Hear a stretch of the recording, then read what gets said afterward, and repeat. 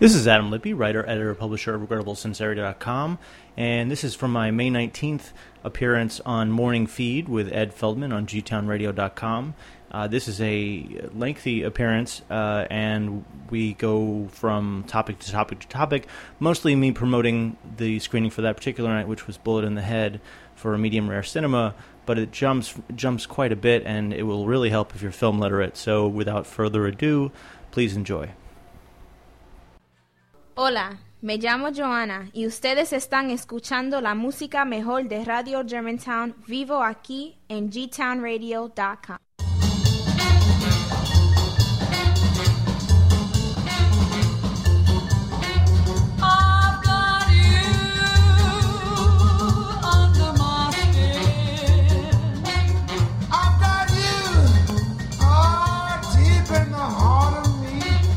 Morning Feed.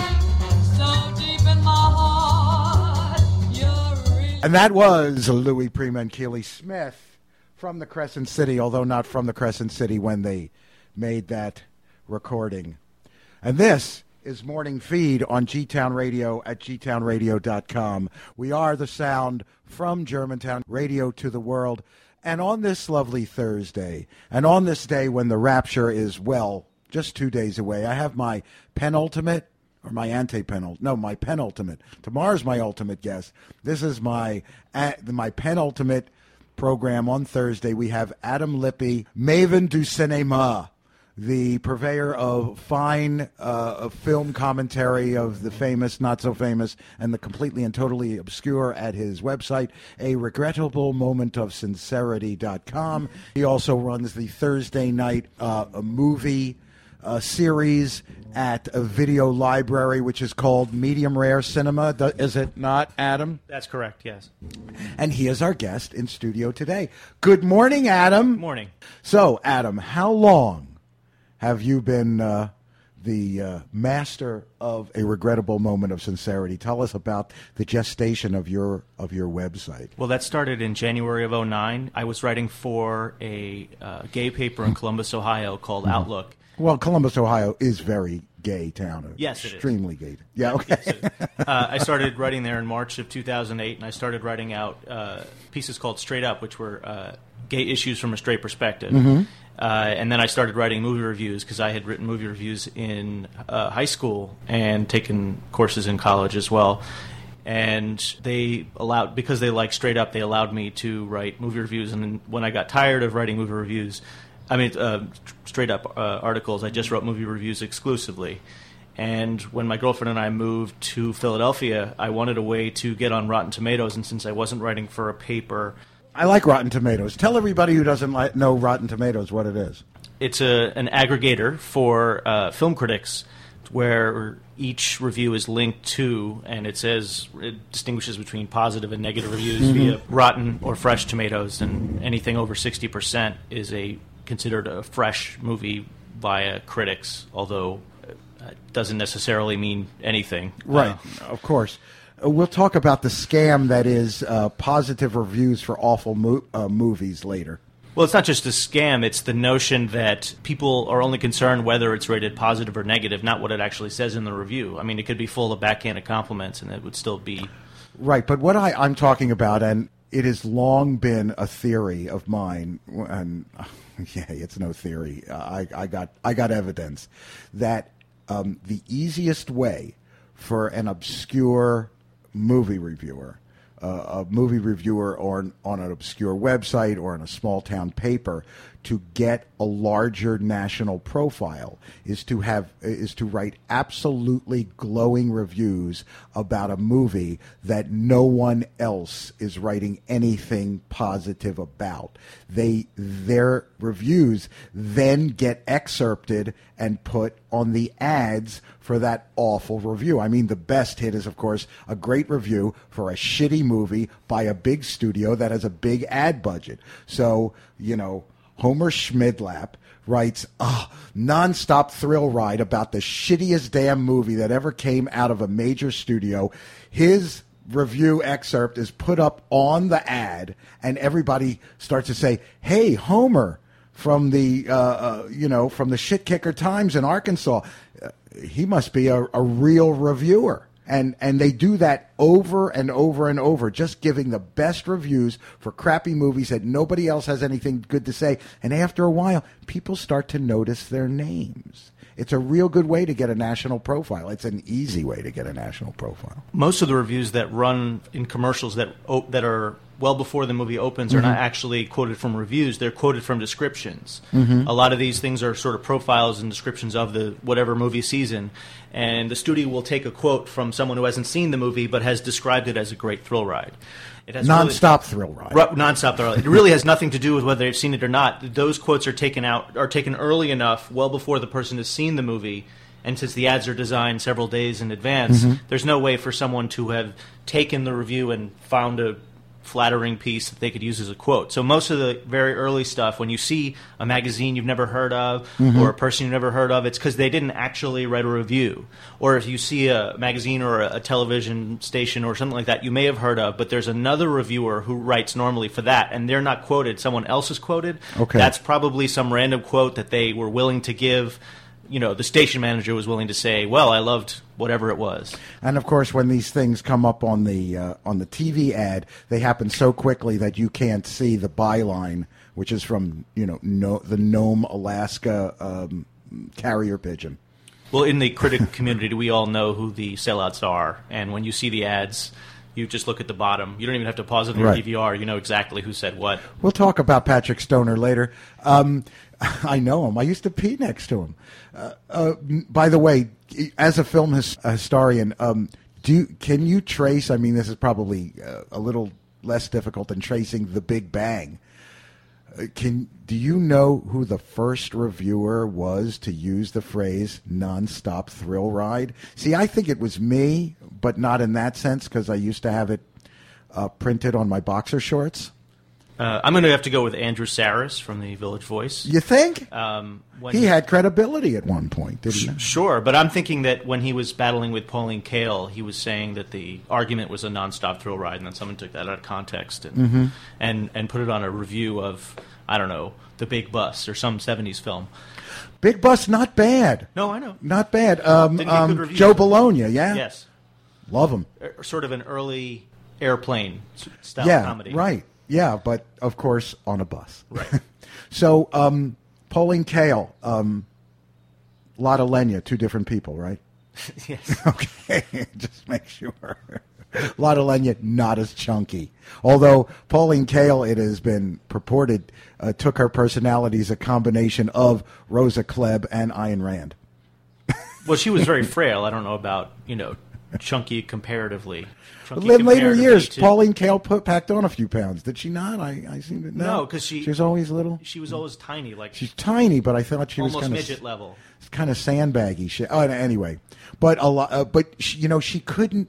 Did you pee next to her too? No, not at all, because she always went in the booth because she needed a step stool.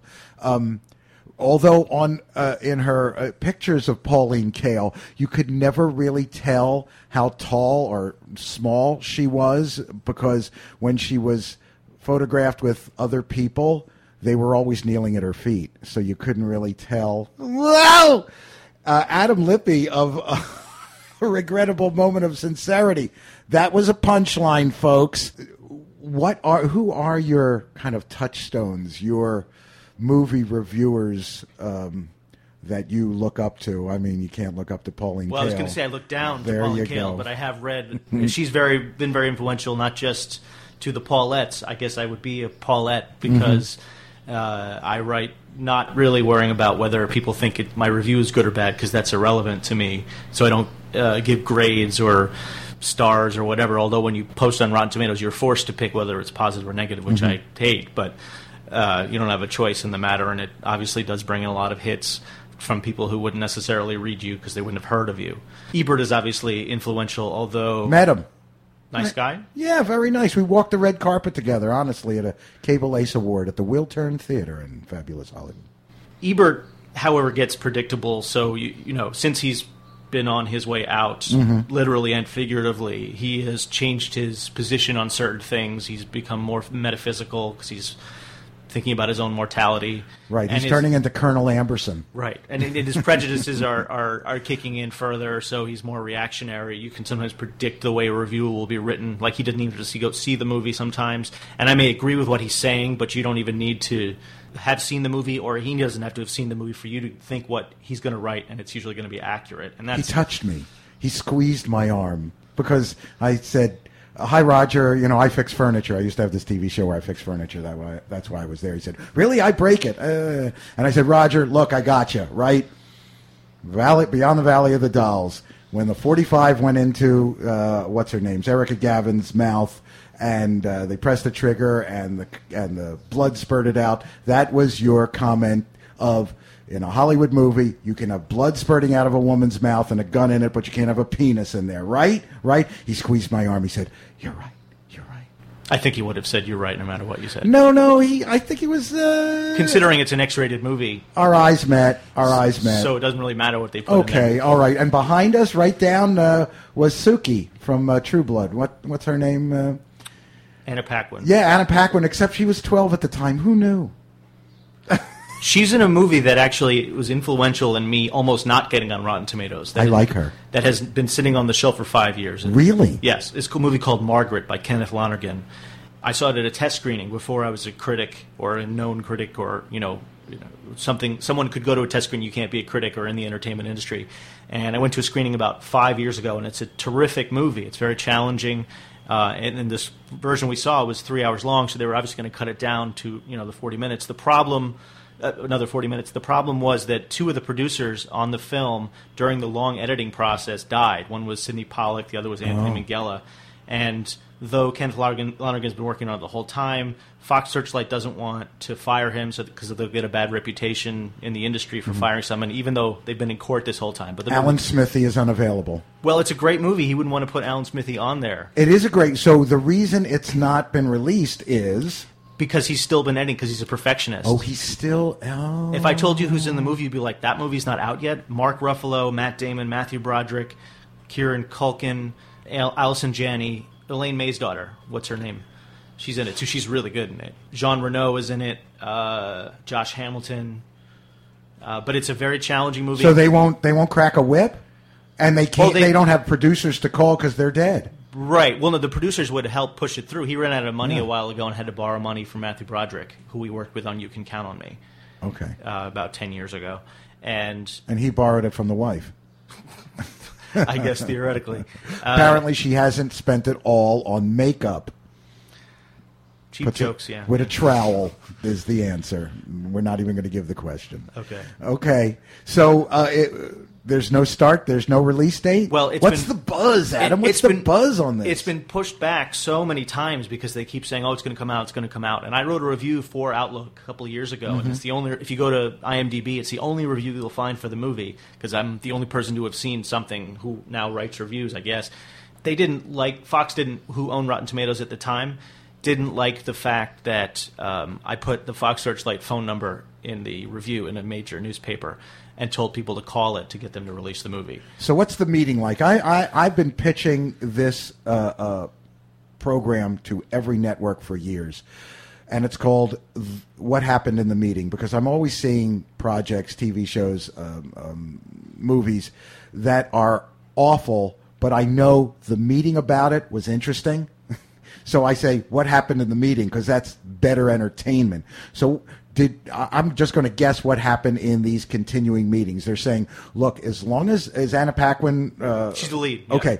As long as True Blood is running, as long as it's a hit, whenever we release it, it's going to carry heat from that. So that doesn't matter. And there's no danger of it not being renewed till the end, till she quits. They shot it 3 or 4 years before True Blood even came out. Right. So that's always going to carry heat.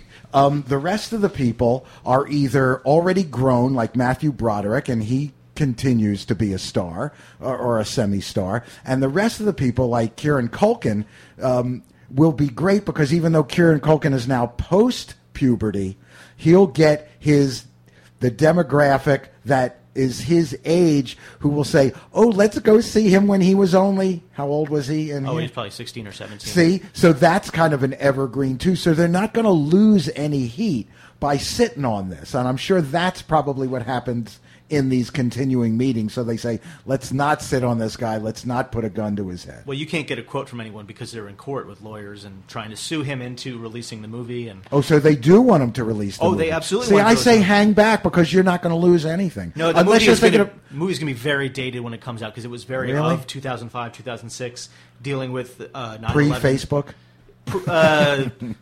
Around Facebook. Okay.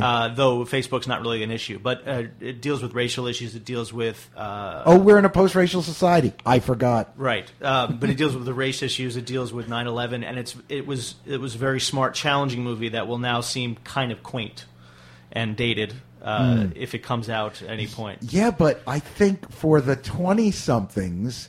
nostalgia, which is a kind of a quarterly issue now. Mm-hmm. I mean, I think look, the kid movie, the Zuckerberg movie. I mean, that's all dated, and everybody went to see that. Well, let's go back to the beginning of time 4 years ago. That wasn't so much because it was about Facebook. It's a very well-made movie and very funny. Well, I'm assuming this one is too. I mean, it's got to be that too. But as far as the issues, nostalgia being, kind of a no more than a single presidential term concept in this. Remember back then when a white man was president? That kind of a thing. Well, actually, the fact that Bush was president lent some gravitas to Margaret when we saw it in 2006. Part of the reason, it's the kind of movie that now would go direct to video, simply because I don't even know how you'd market it. They'll figure it out. No, I think it'll probably get a contractual release in the theater, like Play One Theater in New York, but a theater that is in the middle of nowhere in Brooklyn, run its 1 week, and then it'll go direct to video, just like that last Bill Murray, Megan Fox movie, Passion Play did. That's not the one with him and Duvall. That's a different movie. That's a different one, that yes. I didn't see. No, this is a movie that's been on the shelf for a while, and they finally got the contractual release. I guess it was last Friday, and it'll be on DVD in 2 weeks. Is that one of those Bill Murray movies where he speaks audibly, or where he just really doesn't speak? Well, I'll be honest and say that I haven't seen it because they weren't about to screen it for us. Mm-hmm. It's because it's not coming out here. They're not going to screen it for us. It played in L.A. It may have gotten one theater in New York, but it was really like they don't advertise it. It made $30, sometimes literally, and then got it out of there. But if you want to see it, it'll be on DVD in 2 weeks, as I said.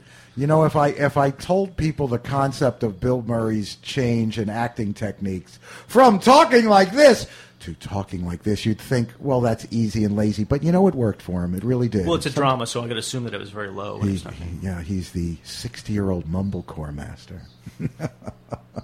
By the way, we're getting along now, Adam and I, but I was a little trepidatious about this morning's interview because we do seem to be, I know I'm young at heart, but perhaps I felt our age difference and the movies in which we grew up with and stuff would perhaps be too wide a gulf for us to have a Venn diagram that would entertain you. But I think we're doing it fine. I don't know about the audience, but they're loving us. We can figure out what we're talking about. Boffo and Buffalo. Okay. By the way, when you said Paulettes regarding Pauline Kael, frankly, I forgot that people were called that, even though, of course, I grew up with Pauline Kael. But when you say Paulette, I just think of Paulette Goddard. But, when people say Gene Simmons, I don't think of that Jewish schmuck from Queens. Well, there's that famous picture that just this woman giving the kiss tongue to the hands in Grauman's Chinese Theater. Okay. Of Gene Simmons. Of the real Gene Simmons. Right, not of the Chaim White's Gene but Simmons. But she thought it was that.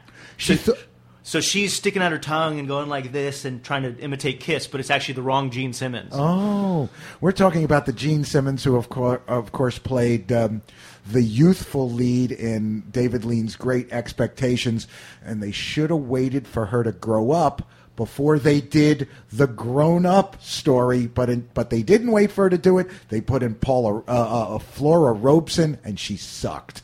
What can I tell you? Well, in a huge leap, the director of Passion Play is the one who wrote the Ethan Hawke version of Great Expectations that came out in '98 with Gwyneth Paltrow and Robert De Niro, and it's one of the worst movies I've ever seen in the theater. So it holds that distinction that I'll always remember it. Well, I'm not watching any Dickens that David Lean doesn't do. I just don't do that. David Lean makes Dickens movies, and that's it. Hidebound, old guy, perhaps, but I got a radio show, so fuck you. Not you, Adam, them. I mean the people who not like me but who object to me. The theoretical fictional people. The theoretical enemies of me. This is Morning Feed at Gtown Radio, gtownradio.com. We are the sound from Germantown. We're taking calls at 215-609-4301. Adam, if you were running the show, would you play music now or would you continue to talk to me? I would talk for hours, but... Here we go. We're not going to play any more music. Oh, okay. Did we get one note in there at least? Is that what I heard? Too late. There we go. One note. That's it. That was our conversation. One note. That was Benny Morey, Habana Antes de Revolucion. That's what they were playing behind the kiss between Fredo and Michael. You broke my heart. And so, Adam, you do seem to go, the movies that you play. Hey, wait a minute. This would be a good time for a plug. Tonight, Thursday night, May 19th, at the Video Library, which is in the heart of beautiful Mount Airy, at what address on Germantown Avenue? 7141 Germantown Avenue. It's the heart of Mount Airy. There's a pizza place next door, McMenamin's, with great fish and chips, but they're not a tax-deductible underwriter of Morning Feed, so I'm not going to talk about them anymore. Food for all, too. Right across the street. Everything's happening right there in Mount Airy, and every Thursday night, what happens in Video Library. Well, it used to be known as the Little Theater to a lot of people, and they've forgotten that they do show movies, so they did stop for a year. But basically, it's called medium rare cinema because we show films that are not necessarily rare, but unavailable on DVD in the U.S.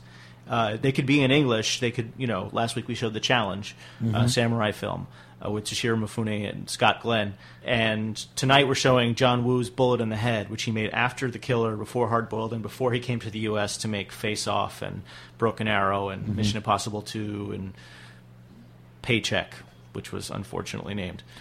Wasn't Mission Impossible 2 actually going to be called Paycheck? Yeah. Okay. So you let's talk about what kind of format you show this on. Is it a big screen? How big do you get it? It's a 25-seat theater, and it's like real theatrical seats, soundproof, so you can't hear anybody who happens to be in the video store at the time. Nobody's in a video store anymore. True, but there sometimes are between 7 and 10 on a Thursday. Not many. And, get big surround sound. It's on a 110-inch screen. Great. And I rewired the whole thing so it looks much better than it would have. Can you do something about this spaghetti underneath this board? No, you're screwed. Sorry. Okay. And so the purpose was to bring conversation to Philadelphia, film conversation, because I've found that even at the Q&As they do at the Philadelphia Film Society, it's very passive. There's question and answer with whomever they're interviewing, and then there's a Q&A with the crowd who's then very tentative about what they're doing. And I want people to talk and think and discuss things. During the movie? No, not during the movie. Okay, We do, good. We open with an intro. I'll do an intro about the short film that we're going to show, that we're not showing a short film tonight because the movie's very long, which we normally show a short film that's thematically relevant to the feature. And then after the short film, we'll have a discussion about the short, and I'll do an intro for the feature. And there'll also be the trivia games prizes. I give away screeners. You don't even have to get the question right. You just have to get the question sort of right. That's how much I want to give away screeners. What's a screener? Like a DVD that I might get sent to review that I probably won't review. Okay, all right. Sometimes there are things I have reviewed already, so they don't serve any purpose. I'm not going to watch them again. It's very difficult to justify watching something a second time when you have thousands of things you either want to or should watch. I do the intro. There's the prizes. There's free popcorn. You can bring food in, whatever you want. I don't really care. Then we start the feature, and then after the feature's over, we then have a conversation with, I'll lead and then try to open it up to the crowd for them to give feedback. So they feel free to say what they want about the film because there's, these films are not alienating at all. They'd all be mainstream movies if they were made by studios because the material itself is mainstream, but you just can't find it for whatever reason. I'm a Cyborg, but that's okay. We showed like about a month ago, and that's a great movie by the director of Old Boy. And I tried to convince. I'm a Cyborg, but that's okay. Yes, I saw that. It's a good movie. Very nice. It is very good, and I tried to convince several small-time distributors to put it out maybe 3 or 4 years ago, and they all told me they liked the movie, but there was no market for it. So what? I know. You kids today, you love this sort of thing. Well, yes, everybody I know who's seen it and everybody who went to their screening loved it too. But and you've screened this at the yes, at the we video screened it at library. the video library maybe like about 5-6 weeks ago. Quanto, Adam? How much to get in? It's $7. Although, and you obviously get your money's worth if you get a short, a feature. And the feature is always going to be in the best possible format. I will find the best subtitles for something. If I can't, I will rewrite the subtitles myself. I will, get the best composite prints possible. Like tonight, I found a print that has never been shown anywhere from this movie that has been around for 20 years. And so this would be obsessive cinema. Well, from my end, I'm really obsessed with giving people their money's worth and them enjoying it and wanting to make it an experience. And, on the way in when people pay, they get an essay that I've written about the film. That's an overview that they can either read before the film or after the film, because it would work either as helping with the discussion initially, or they'll read it after and it would work as that. There's a few, like the last few reviews on my site are just essentially overviews of whatever genre that we're discussing that deals with the film that we're also discussing. Snacks? Free popcorn. Free popcorn? Wait a minute. Is this microwave popcorn? No, it's not. It's made in a machine. With what kind of oil? Palm? No. It might be olive. I can't remember. I'm not the one who makes it. Bill makes it. And well, then it's good, healthy, hippie popcorn. It is really butter delicious, available? Yes, but you don't even need it because it's so damn good. Yeah, and I'm someone who loves butter on the popcorn. It's really, really quite free good. Free popcorn? Yes. And maybe candy for purchase? They sell ice cream in the store. So I can eat ice cream while I watch a movie? Yes. What kind of crowds are you getting? You must have to turn people away with this kind of thing. You'd think, but no? To get people to show up to something they never heard of is very difficult. Credentialed press gets in for free, right? Yes. I'll have to get some press. There's a credentialed press coming tonight who wants to write about it. I've had lots of articles written about it, sometimes more articles than people that show up. And all the credentialed press and many slander attorneys listen to this program. Okay, well, if you listen to this program and you show up tonight, I will give you a discount on the ticket. You can get in for $5. Come on, I'm going. I think maybe all the boss jocks from Gtown Radio will be there. You'll see our van with the surfboard outside. Okay, I'll try to set up another TV with another disc so people can see the movie. So this is great. So you got free popcorn. Shut up! It's got $7. You see a great movie. You get commentary. This is a good plug, right? Yeah, it's fair. Okay. I give it a 6. By the way, when it gets hot, is the screening room healthfully air conditioned? It is healthfully air conditioned, yes. And is there a decal with a penguin wearing a muffler and a wool hat? It's dark in there, so you can't see it. So if there were, you wouldn't even notice. It's cold inside. I love those things. Well, we're not into product placement if we can avoid it. Well, no, this isn't the penguin that does the cool cigarettes. This is just the penguin that they would put on the glass door of the healthfully air-conditioned, air-cooled movies. Right, but the people who make those decals, that's like product placement for them. So I don't want to get involved in that because product placement is inherently distracting. You're right. Look, Adam, I like when I have movie people in here because I get to ask them questions that I don't know the answer to.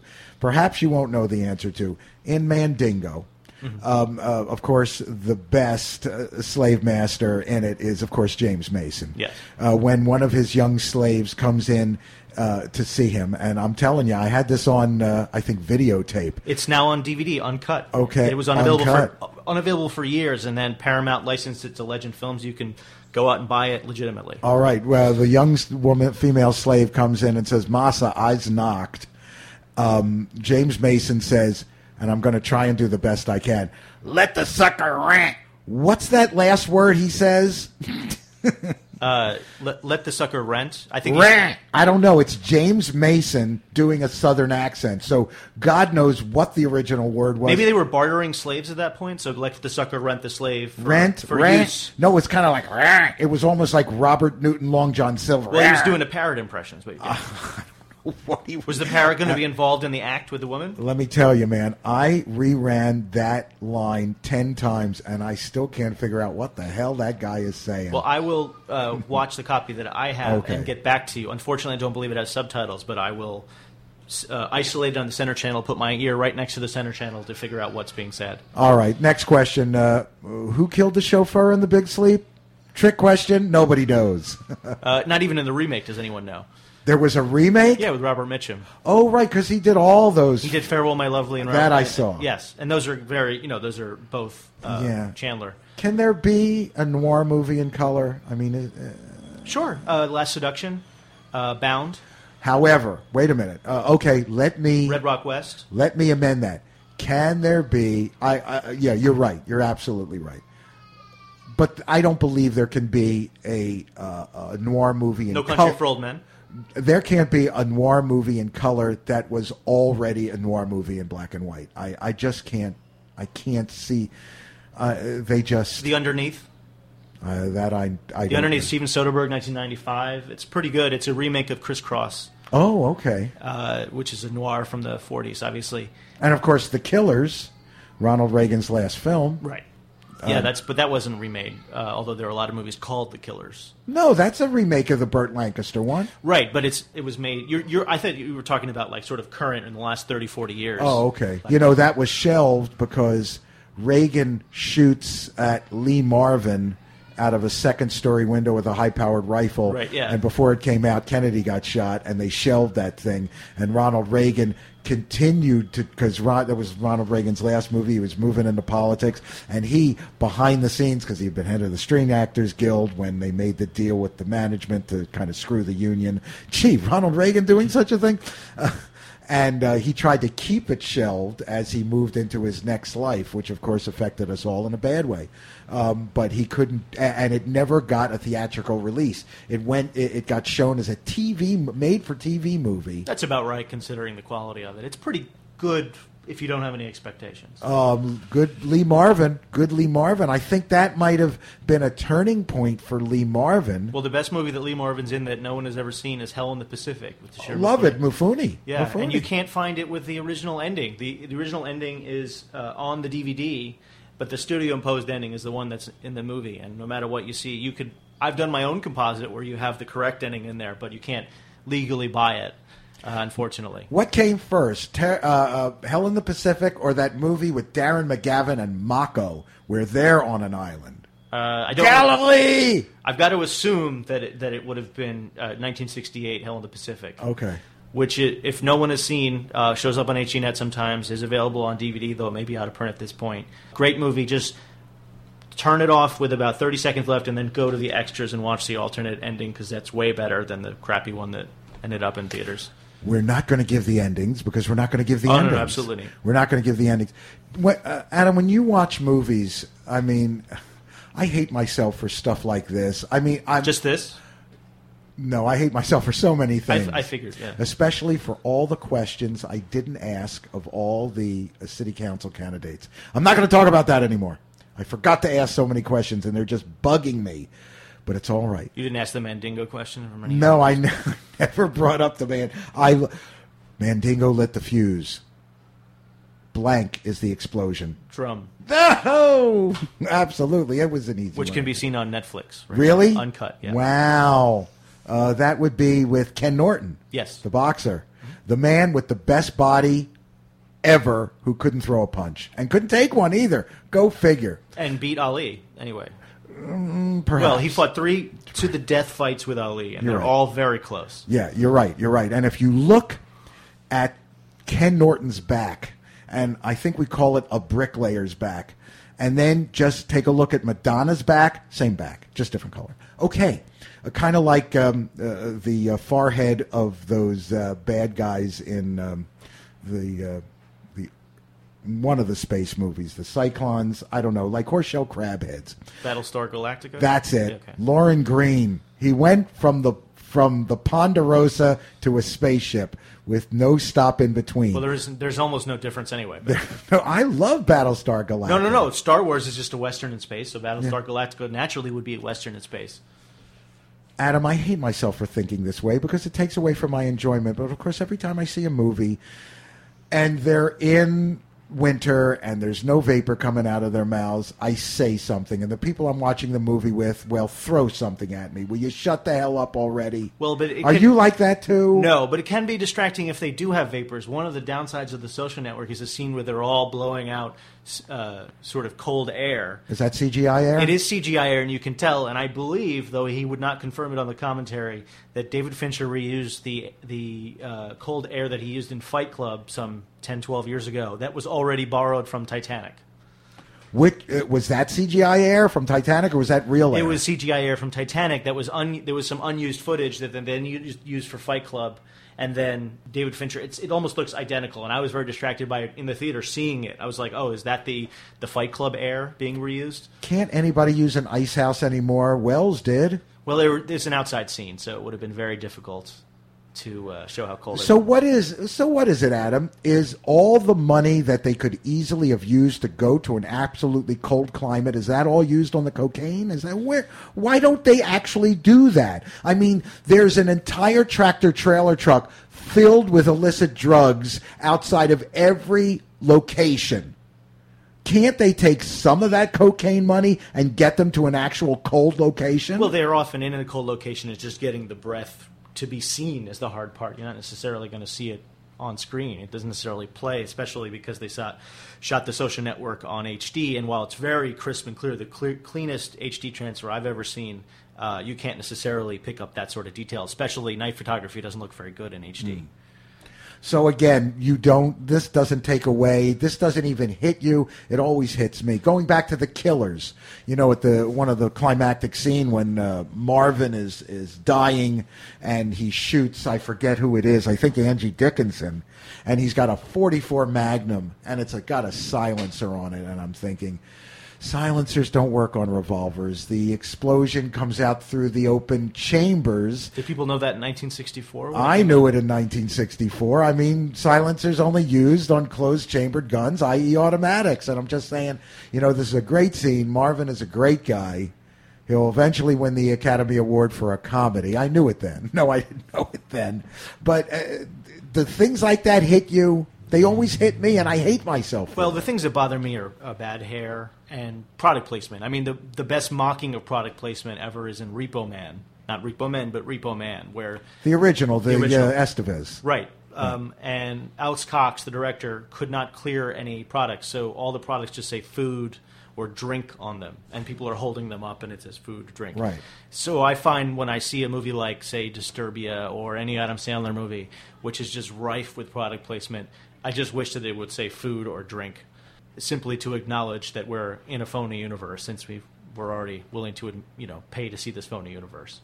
Well, isn't Adam Sandler in a movie product placement for Allied Jewish Appeal? I mean, seriously.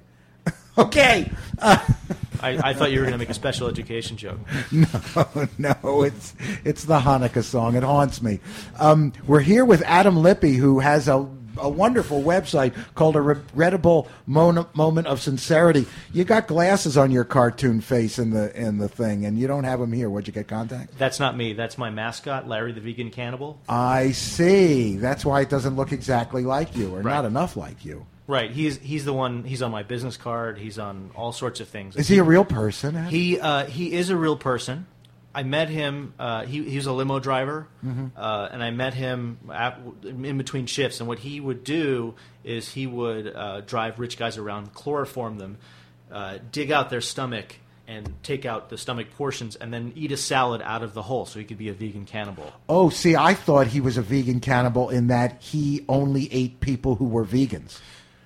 No, which is okay by me. He manages to be a vegan cannibal without breaking either of those rules. Okay, all right. I think if you eat I think the pleasure principles need to delve in. That's Thursday night. They were on last night. Wait a minute, I have to check the waste paper basket. No, it's fine. They didn't do any bikini waxes last night. Oh, the residue's on the couch. Actually. Ah! It's the stain the size of Brazil, my friends. By the way, you're listening to Adam Lippy, who runs a Thursday night film series at Video Library, the address of which is 7141 Germantown Avenue. By the way, people just walk up and buy tickets. You don't have to buy them in advance. No, you don't have to buy them in advance. Okay. In fact, it's in the video store in the back. So you go in the video store, and I will be standing there. Okay. Fake smoking a cigarette, trying to look cool. Okay. Is that an electric cigarette or fake smoking a non-cigarette? No, I'm just going to mime it. Okay, cool.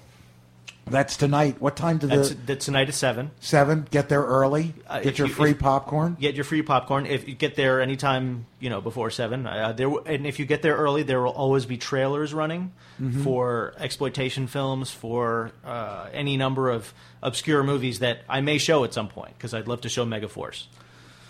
By the way, I have a special request from my daughter asking you if you ever saw a movie called Rubber. Yes, I did. What'd you think? It's been a while. I saw it at the film festival last October. Which one? The Philadelphia Film Festival. That's the one given by Sharon Pinkenson and her hair? I love you, Sharon. I'm trying to think. Andrew Greenblatt runs it. It's the Philadelphia Film Society, and that's separate from Cinefest. Okay, I don't know. I don't hang with them people. Which is run, which was the festival that ran a month ago and was a disaster. Okay. Why? Why was it a disaster? They didn't get very many film prints, and your stuff is better. Yes, actually, they showed a movie by a great director named Sean Shawno, who directed Suicide Club and Strange Circus and Nokia's Dinner Table. Suicide Club, is that the Asian movie where all the kids jump off into the thing? It is, yes. Into the subway. Yes. I love that movie. It's a great movie. That movie. And we share some movies. I'm telling you, kids, I'm old, and I thought Adam and I would just be at cross purposes, just ships passing in the artistic night. It's not happening. Although I know you're stooping a little when I'm talking about less obscure stuff that I'm sure you can do. Although who knows? Consider community service. Thank you. Educate me. Yeah, go ahead. So they were showing his new movie, although it's not new by Japanese standards at this point, called Cold Fish, which is eventually being released, I guess, in July or August of this year in only AMC theaters. Not going to be in Philadelphia, so drive out somewhere and find it. But it's being, I guess, released through the site bloodydisgusting.com. Anyway, they were showing Cold Fish, a 2.5-hour movie projected 40 feet high off of a DVD. And it was in the wrong ratio. It was too bright. It was ugly. They showed the last 10 minutes first, and then people had to watch the 2.5 hours over again after they know the ending already. That's not nice. And I asked, did they get their money back? You could if you wanted to, but I guess not many people asked for their money back. I just left when that happened and asked, can you fix this? Because I'll go into the booth and fix it. If you're running a DVD, I could fix the geometry on it to where it at least looks watchable. So they got to keep your money. Well, I didn't pay because I was a critic. So there you go. So Sharon Pinkenson had to buy her own activator that week. Yeah. Oh, I will assume I got that joke. Well, it's her hair. It's like the guy from Cameo. It's okay. Yeah. So your movies. Do you look at her and say "word up" all the time? No. You know what? Or make Cherry Coke references. When I talk to her, I always don my leather cods piece first, and I always have my pearl-handled walking stick. I love that group, man. That guy was. The Fadeaway Gumby, damn good. Anyway, so at Cold Fish, I just left and asked them, I'll fix it, and they said, that's how the movie looked. That's what they sent us. They could have fixed it if they wanted to, but unfortunately, the next movie that they showed was also in apparent disrepair because they couldn't even get it running, and I just got frustrated and left.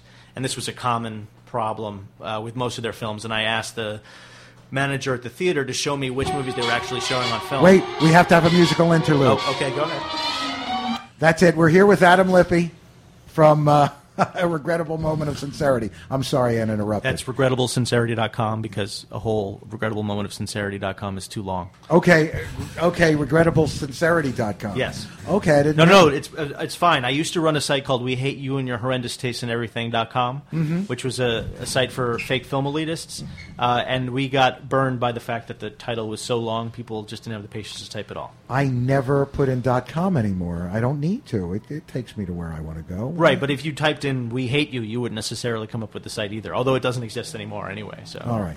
But I do like I don't like you in that way.com. You ever go there? Once or twice. Snarky guy.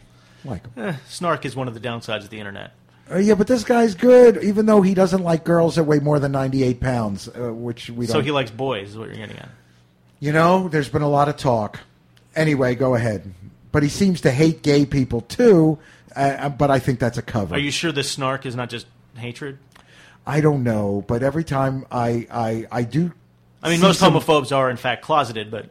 I tend to see traces of Santorum on the screen when I go into his website. I actually do get that, because I'm a big Dan Savage fan. There you go. He's a great guy. Great guy. And his podcast is also really good if you get a chance to see it. It's excellent. Never heard it. He's live on the radio. Well, no, it's a live, but yes. Yeah, okay. It takes phone calls. It's really quite good. Really? Well, then how does he take phone calls if it's a podcast? They record it. You call the number and leave a message. Right, like car talk. Exactly. And then if you leave your phone number, sometimes they'll call it back, and sometimes... He'll call me back. Yes. But he won't call me back because I don't have anything interesting to say on You can make up something. He may not be able to tell. I'm a meat and potatoes man, you know. Well, that's a fetish. Miracle Whip and handcuffs, and that's it. And that's like so dated. With the meat and potatoes? No, actually, I'm lying. I hate Miracle Whip. That's strictly for the goyim, my friend. Okay. Strictly for the goyim. So... I'm still trying to imagine using the meat and the potatoes in that way. But you know what? I can't even watch 9.5 Weeks, not because it stinks, but because I'm not a food sex guy. I'd never understood. Apparently, that really tapped into a lot of people's favorite fetish. But I just think, I feel the biological byproducts of sex that we manufacture in our own bodies is good enough. I don't think we need to go to the supermarket. And some of that comes from food, so... That's right. Adam, do you like... All right. Am I going to ask this? I guess I will. When you were a kid and you started watching movies, what did you... Oh, fuck that. All right. Are you embarrassed when you like mainstream movies? No. Okay. If the movie is well made, you shouldn't feel shame at all. You should, considering most mainstream movies are no longer even going for entertainment, they're going to be a product, trying to sell you something, basically trying to sell themselves while you're watching it. They're their own trailer in a sense. If you see a mainstream movie that's well made and coherent, that's rare enough. That you should applaud it, and you should get other people to see it. Inception is a Social Network rare kind of movie, which has a big budget and is well made and makes you think about it later, as opposed to, I don't know, Battle Los Angeles or any Adam Sandler movie, which is literally just made sort of in a factory sort of way. Adam, yeah. A lot of people on Long Island go to movies. That's the answer. And they all seem to have money, and that's where Adam Sandler gets his money from. It's kind of like that sphere of influence. You'd think, but he actually makes a lot of money in the Midwest for people who like their expectations low. That's why he never takes off he never does a nude scene, because all they had to do is see that circumcision, and they'd say... I go by the sphere of influence in popular culture. It's like if you're from North Jersey, you kind of have to like Bruce Springsteen, or you're seen as a traitor, and then that sphere of influence. It's like the sphere of influence in Asia, between Japan and the United States in the early, in the mid-'30s frankly, climax at Pearl Harbor. It's like, does the Billy Joel Long Island sphere of influence overlap the Bruce Springsteen North Jersey sphere of influence? Now, is this Bruce Willis? Are we including that as well in the Billy Joel? No. Bruce Springsteen era, like when he was Bruno the singer, whatever he was doing? Oh, no, nobody knows about that. But, he does come from Swedesboro, New Jersey. or Right. Yeah, so, when I first started seeing Bruce Willis on Moonlighting, my daughter was sick. She really liked to watch it. So we watched it together. I said, that guy's from around here. I can tell just by the way he talks. Well, you saw him at a bar because he was the bartender or something? Well, he used to be a bartender, right, that's but what we I'm used to watch. at. No, I just could tell by the way he talked to Moonlighting, because apparently you didn't feel the need to order a drink when you were watching it too. I usually feel the need to order a drink when I'm watching television. That and the fact that, frankly, Sybil Shepherd was the first Hollywood star who, I understand, going to the more louche, less lucrative world of television, said, you know what? I'm going to eat a little bit more. I'm going to have a big ass, and that's okay. And I remember saying, wow, she's the first Hollywood star that kind of has, a big ass, and she doesn't mind showing it. And for that, I give the woman credit. I thought Delta Burke might have been like right on. No, but she was actually chubby all over, and since she had been, kind of model-esque, and that was just she started to bowl. She was a character role, but here was Sybil Shepherd carrying the show, the star, because Willis was unknown, right. And I recall, because I noticed such things, and saying, this is a woman who has a large ass that doesn't mind showing it, and they're not hiding it, and it's like, yes, I have the ass of a woman rather than a boy, and I'm on TV, and that really predated the Esquire shot of J-Lo and the Kardashian and all the, modern American, not obsession, not yet, because our demographics aren't there, but the acceptance of large asses as opposed to giant breasts, which, of course, has been an obsession for years and years and years. Now, does this have anything to do with the influx of Latin American immigrants or the increase in African American population? Well, yeah, but as a white boy who likes a big ass, I say, hail to thee, Sybil Shepherd. You started this. You really did. Thank you, Adam. She's bowing. And I hope very slowly. And I hope we have a 360 of her bowing. I don't know what she looks like now. She's probably all cut and yanked anyway. By the way, Kim Kardashian's ass is surgically enhanced. There's nothing wrong with that because her sacral dimples are now dashes. They're not dots, they're dashes. And they go off to the side, which means she's been injected and pulled. Her sacral dimples look exactly like Joan Rivers' eyes. I'm writing this down because it's very important. Okay. I think about these things before I go to bed, and then I can't sleep. Adam, that's why the couch is in disrepair? No, I never sit on that couch. I didn't say you were sitting. Hey! Adam, how many starving children could have been fed by the money spent on James Cameron movies since Terminator? And why haven't they? Just made a movie about starving children instead? No, I don't know. Sally Struthers might have been available. Who knows? Did you notice that Avatar, aside from giving off a stench that was more pervasive than any of the 3D effects, ended with a knife fight? The computer had a knife at him. The robot had a knife. The robot had one gun. When the gun was knocked out of the robot's hand, it didn't sprout 1,000 more guns. It pulled a knife out of its robot boot. Adam, why did people not laugh at that point? I would assume they did. I mean, Cameron has been obsessed with guns for so long. You can hear, in his screenplay for Rambo, which he wrote, I guess most people don't know that, with Sylvester Stallone, although they didn't write it at the same time, clearly, because you can watch Rambo, the second part, not the part from a few years ago, from 1985. You can watch the movie and you can hear the dialogue, and the first half of the line seems to be about guns, and then the second half is all about Stallone's obsession with being a martyr and Jesus Christ and stuff. Yeah. I like the first Rambo, the Brian This Dennehy. is the second one, yeah. Well, I stopped watching that. The first Rambo, beautifully filmed, the Pacific Northwest. I get tired about movies made in the same old, West Hollywood, Pacific Coast Highway, any movie that when I could see a chase scene in like Europe, that's why, I watched, the first Matt Boyd Damon, whatever that was, Born something, right. I like chases. Of course, I loved Ronin, Frankenheimer's Ronin, because it was not made in America. I mean, the chases were along the not the Pacific Coast Highway, but the Riviera Coast Highway. It was just different. Well, it was a tax write-off. That's where that usually is why they shoot in overseas. Just like why they shoot in Canada, or now why they shoot in Eastern Europe, because it's cheaper. Or the new place to shoot when you want to show poverty is New Orleans. And they get a big tax break there. And that's a good thing. New Orleans needs that money. Yes, but it's basically being exploited. But I guess no one has a problem. The next place they're going to start shooting, and this sounds like a joke, but it's not, is Detroit. That's going to be the wasteland that was, everyone thought would occur in RoboCop. It's actually coming early, and that's good. Well, all right. And now the big question. Yes, those of you who know my career, my backstory, knew this was going to come up. Adam Lippy, master of all cinemas, the famous, the infamous, and yes, the obscure. Adam, have you ever seen Double Dragon? You mean the 94 version? I saw it in the theater, if that's the one you're thinking of.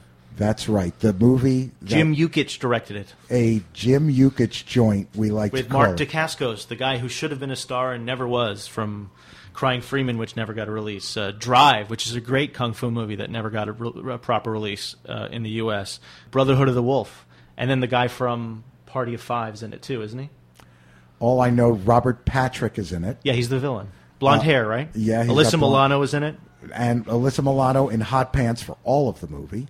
Andy Dick has a small part in the opening scene. He was just there for the drug truck that was outside. Pretty much. The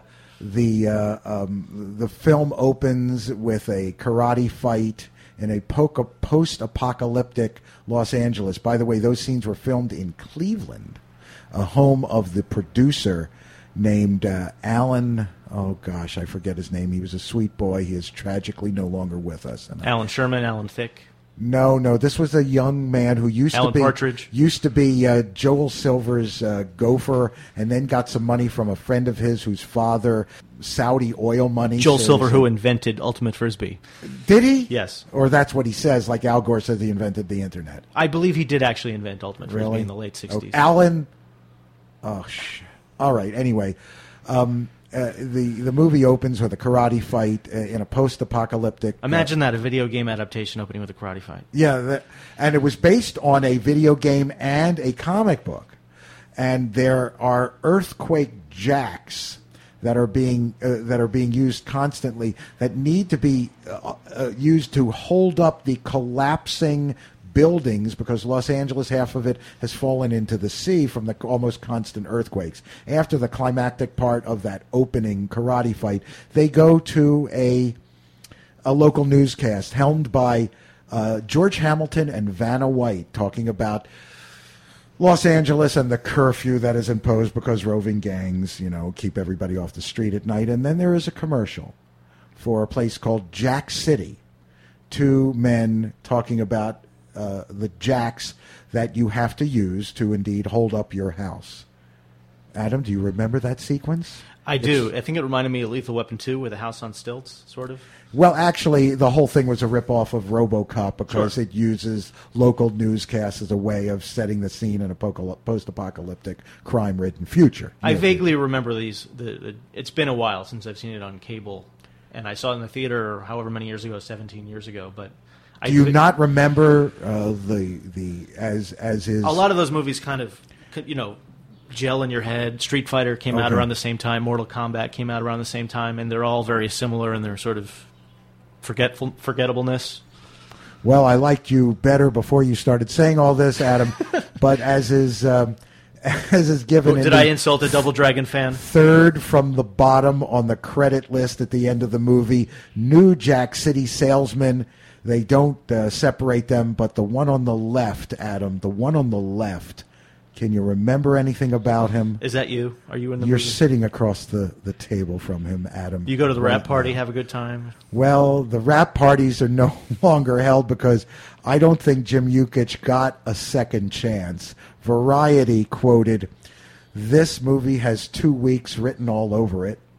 I saw That's it. generous. I think they had to keep it for 2 weeks at the Megaplex. Right, that's it's usually the rule. I saw it in the Megaplex the second day. They wouldn't bring you to the premiere? No, we could not have played bridge in that in that theater because I only had 2 friends with me. I didn't have much of a movie career after that, but of course neither did Jim Yukich. The last thing I saw him did a bunch of music videos, right? Is that music videos, and I think he did a daytime Emmy, or maybe they let him do a nighttime Emmy.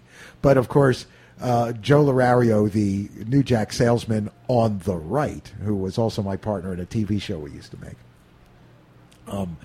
When we saw it, and of course we had not seen a pre-screened copy, but we kind of knew when the roll started, and the first thing you saw was a Jim Yukich film. we started to laugh. I said, "Uh-oh, this guy." And of course we continue to say a Jim Yukich joint or 40 acres and a pile of shit. Well, Jim Yukich, that's probably the kind of name where it should, have the credits going on during the movie, directed by Jim Yukich, not a big, giant History of the World Part 1 sign. Right. He changed his name to Alan Smithy, suffice it to say, after that. Oh, well, that was my shot. I got $1,000. I got all expenses paid. I got to have dinner. Was that a day and a half? Because that sounds like No. scale. We were there for like 3-4 days. Stayed at the fabulous Hollywood Roosevelt. Got taken out to dinner by the producer. Actually, the producer, this young boy who has since tragically died, took us out to dinner. He was a fan of our television show. He took us out to dinner. At the next table, Ed Begley Jr. The Ed Begley Jr. Did you brag and say you were in Double Dragon? No, but I told him I rode a bicycle, and he That's probably more impressive to him than being a Double Dragon. I think so. Quite tall. And we saw Freddie DeCordova coming out of the showroom at the Hollywood Roosevelt. He was on his hand truck. They were wheeling him. So that's my Hollywood moment. I've been there many times, but that was the only time. That was your Hollywood moment in Cleveland. No, actually, they said they were going to take us to Cleveland to do it or Hollywood, and we had to wait like 8 months before they decided. And, of course, that was the 8 months that I actually prayed, Hollywood, please, not Cleveland, not Cleveland. I've been to Cleveland, you see. I had to. They paid me to go there, and it turned out to be Hollywood for what we call in the trade pickups. So we did our blue screen thing because we were on a commercial, and, of course, there was shots of, Las Vegas casinos collapsing, controlled explosions behind us, kind of doubling for earthquake shots behind us. And since we were selling jacks to keep your house from falling down in the 10-minute interval earthquakes of L.A. of the future, that's what we did. And we did it in a big warehouse on some studio, and I met Andy Dick. I didn't know who he was then. If I knew, I would have asked him for an 8-ball, but... And Alyssa Milano, of course, 2020 was my co-star, and I didn't meet her either. And that was it. It was just one of the most awful movies, and I'm really proud to have been a part of it. Memorably awful is better than forgettable. You're damn right. You're damn right. There was no Double Dragon 2. But there was a comic book, and I was in that, too. And there's a Mortal Kombat 2, and the first Mortal Kombat, while well made for what it is completely forgettable. So you have that distinction. Although not as bad as Mortal Kombat 2. That really is, in a league of its own. You're in your early 30s, right? Yeah. Is it tragic when a guy as old as me talks to a guy like you and says something like, I like Scott Pilgrim versus the World? Only because I hated every second of that movie. You didn't like the movie? No, because it was pre-digested. You could read my review. It's pretty detailed, but... It's so sweet. I think Michael Cera has been cast in that role a bit too much, obviously. Well, that's because that's what he is off-screen. Right, and in interviewing him... And there's I've done nothing that, wrong with that. No, there isn't. That's what Gregory Peck was like off-screen. I mean, not the Michael Cera kid, but what Gregory Peck Michael was Cera on is screen. insincere on-screen and when you interview him. Yeah. So it's helpful in that sense. Adam, are you with me that the people who continue to play themselves as they are in the supermarket or on the couch next to Letterman, these are the people who don't become actors, but very often they do become stars? Well, that's the whole point. If you're a star, it's because you play yourself, and that's what people like about you. And if you're an actor, you play characters, and people don't necessarily distinguish you, but you're more important in a sense. And for the quality of the movie, you're more important in that sense. But to sell the movie, the star is obviously more important because people have some, I don't know. To give you an idea, something that happened to me while I was trying to get people to come to a movie called Citizen Dog, a Thai film that we show, very entertaining, very much like Amelie. Woman, she's so sweet. A woman asked me, "Is John Travolta in it?" And I said, "I don't think he speaks Thai, and I think he was probably a little too old to play this role." Of a Thai farm boy who comes to Bangkok. Yeah, but really high-level Thetans can learn a language in a overnight. So I think he could have managed that. Yes, but he was a little too white to play the role. Okay, fine. And when I Tea House of the August Moon. Brando. Yeah, that's a pretty embarrassing movie. Brando and a rubber band. It's the same. He borrowed Buddy Hackett's rubber band when Buddy Hackett and did his the Chinese eyebrow waiter makeup sketch. and yeah.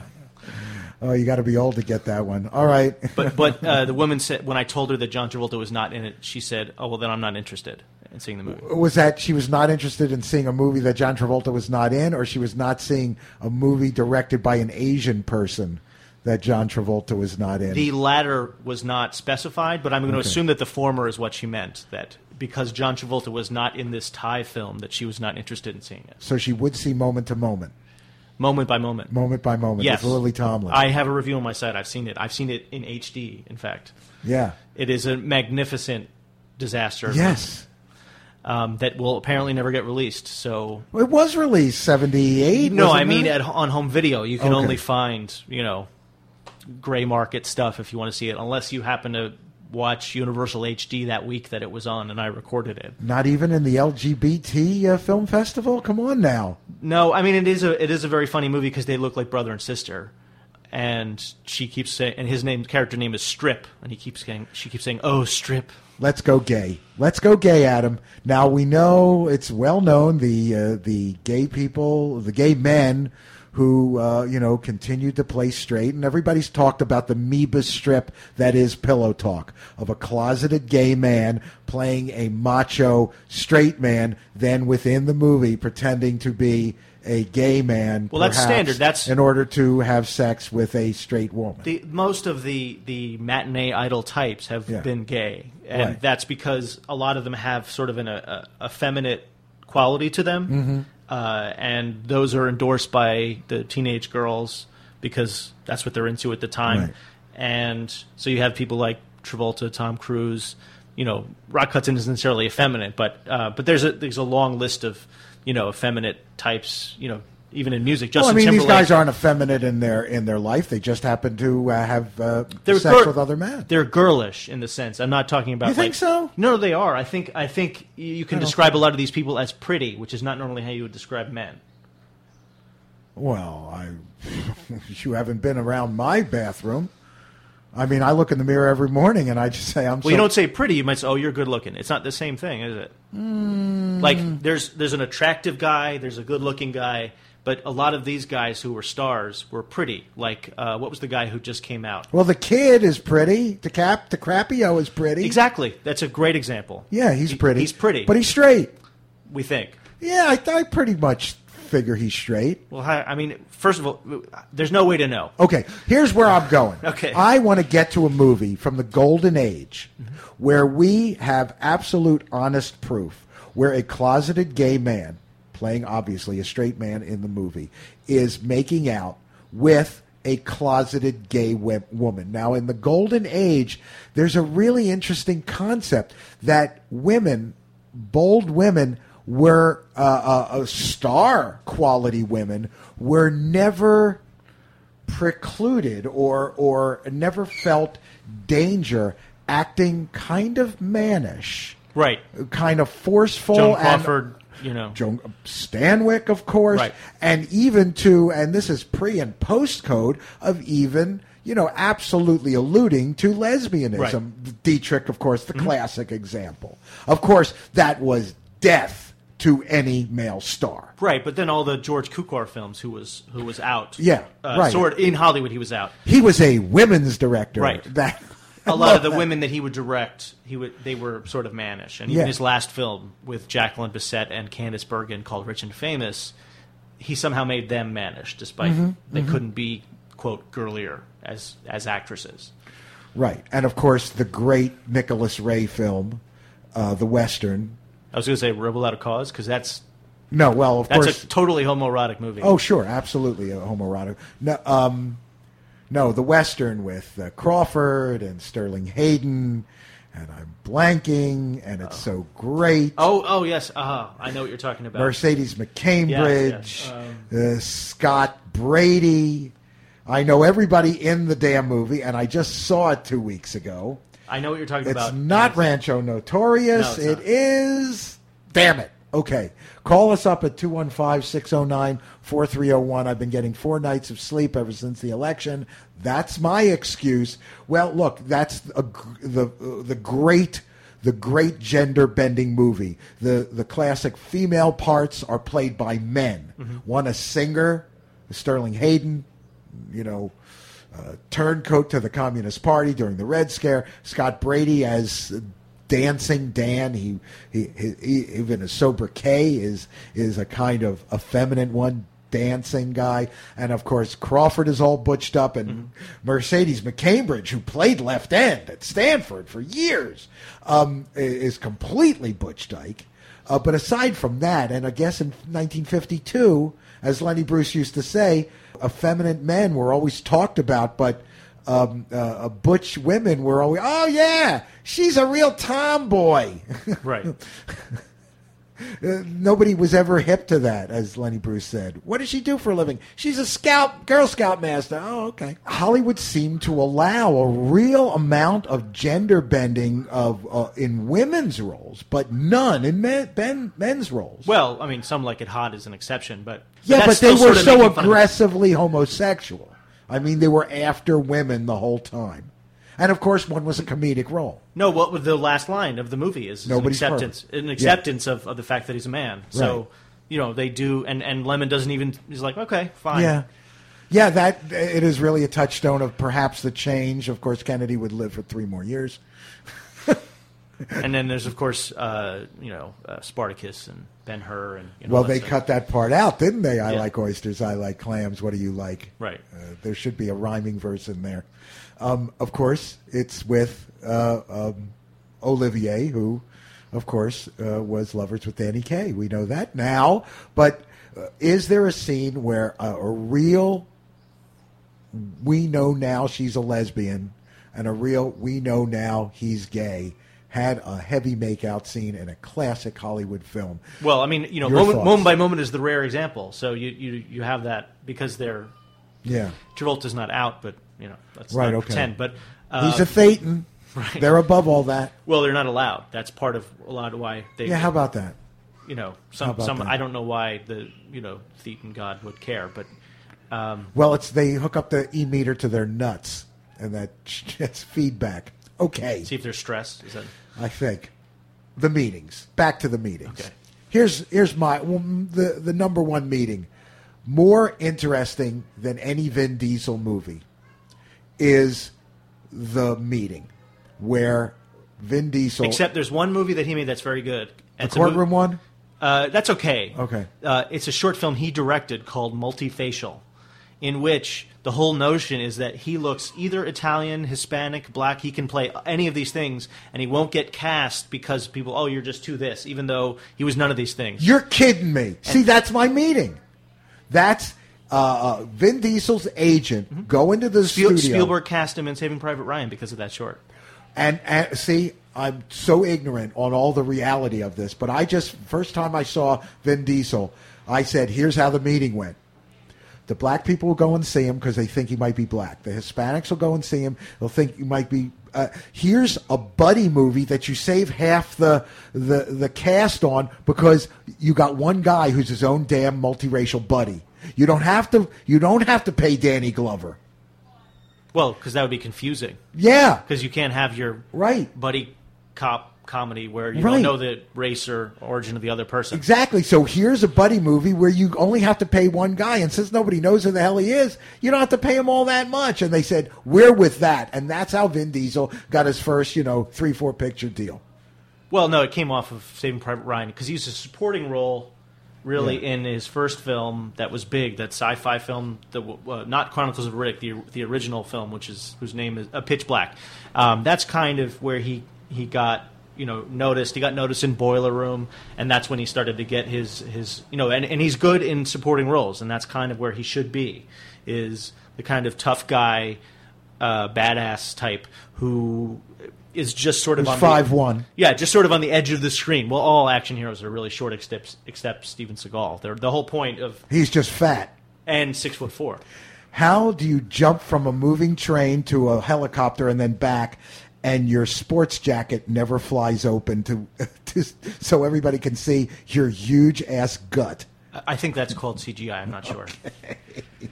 And who is the bad guy in that? That's Eric Bogosian. Right. I then, I talked to Eric Bogosian about that very film. I hate him. Yeah. Okay. Did you ask him, was Ron Silver not available? Is that why Eric Bogosian, the answer to when you couldn't afford Well, Ron Silver was probably shooting The Arrival, where he's both playing his evil snake self and a Mexican with a mustache, or he was getting a 6-figure paycheck for I'm the only guy on the periphery of Hollywood who is welcome at a conservative Republican gala as a master of ceremonies. Right. But I asked Bogosian. Bogosian was doing a book reading, and I was at this book reading, and it was a series of short stories, and there were a lot of people there, so we hit a rather lengthy question and answer period, and he had one of these characters that was like this ex-CIA type, claimed he'd been in Vietnam but was bald and fat and obnoxious and hit on all the young women. And I said, is that based on Steven Seagal? And he looked at me, paused, laughed, and said, no. Okay, paused, laughed. Of course, there's the Eric Bogosian meeting, which is, he's good, he's Jewish, no, he's Armenian, that's okay. Close enough. Yeah. Well, he introed himself when he said, I've done sex, drugs, rock and roll. I've done, all these different things, talk radio. And he says, but you probably all know me from Under Siege 2. You know what? Under Siege 1 is a great movie. It really is. Doesn't hold up that well. Oh, no, I like it. I still like it because, there are all in some movies with certain stars, there is, as I like to say, in big, bold letters, the inherent problem that must be solved. And the inherent problem that must be solved in Under Siege is a stripper and a cake. No problem there for me. No, it is, of course, Steven Seagal.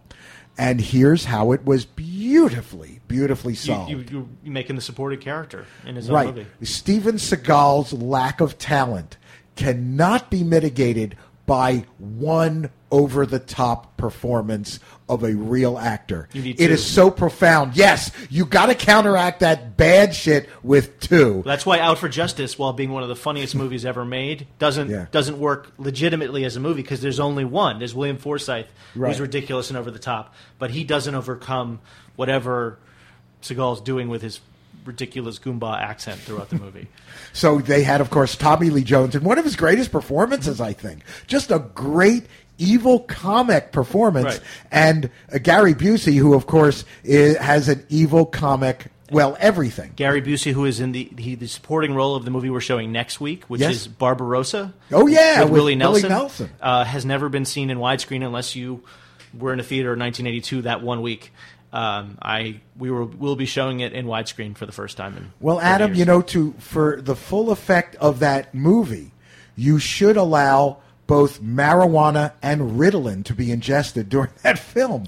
Marijuana for Willie Nelson, of course, Ritalin. Well, see, if you combine them, you might go into a coma. That's the problem. No, I think there needs to be two sides. There need to be the Gary Busey people who are all hopped up on Ritalin, right? And okay. See, and so I think that's why Under Siege works. And of course, maybe to me, with Steven Seagal, it's very difficult. And while I'm a fan of sort of his essence, hence his line in On Deadly Ground about what is the essence of a man. Somehow, a fat white guy who knows kung fu. Okay. Is he Jewish, Steven Seagal? 'Cause I don't think so. Seagal There's that joke, when he was younger, he was little Stevie Seagal, but. And then the Kung Fu Jew, Jeff Speakman, but he went away, unfortunately, even though The Perfect Weapon's pretty entertaining. Seagal, the problem with Under Siege is that it's too mediocre, to me, is that it's neither good enough nor bad enough. Like, his really fantastic, terrible stuff, like the movie he directed On Deadly Ground, and Out for Michael Caine. Yeah, Michael Caine. Out for Justice, which is entertaining from the first second. It's so horrible and over the top and just, like, try to figure out what's going on in this movie. Everything is so ridiculous. And a lot of the really mediocre ones don't stand out. So Under Siege probably is the best movie he's ever been in. Mm-hmm. But I don't necessarily think, I want to watch that, because it's not necessarily outstanding for its genre of being the Die Hard ripoff. Like, if I want to watch the Die Hard ripoffs, there are plenty of other ones. Even Die Hard 3 is more entertaining as a, Die Hard ripoff in a sense. Which one? That was the one in New York.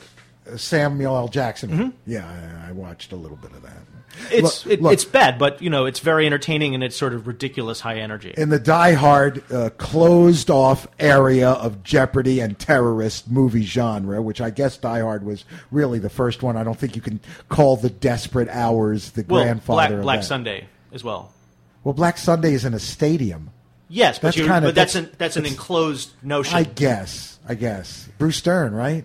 Bruce Stern, the bad guy. George Siegel, the good guy? I believe so. Frankenheimer directed that. Yeah, the blimp at the Super Bowl. Frankenheimer directed The Challenge, which we showed a couple weeks ago, with the Aikido done by Steven Seagal. We don't have enough time, but maybe we do. But you have to be back. Will you be back again? Sure. Good. Frankenheimer, what a tragic career. He had an absolute run of fantastic movies, fantastic luck in the 60s, and then just... Manchurian Candidate, The Train, Seconds. Yeah, and then just death. In the 80s and 90s. I was going to say, The French Connection, too, is really not that bad. No, I enjoy it. Yeah. That was the last one, and then just... Well, The Challenge is a very entertaining movie. It's ridiculous, but it's very entertaining. It's from 82. Yeah, but after that, Keith Carradine... No. Scott Glenn and Toshiro Mifune. Scott Glenn, right. And then just nothing, and really didn't come back till... Ronin. I mean, you can make a case for 52 Pickup, but it's not one of the better Elmore Leonard adaptations. No.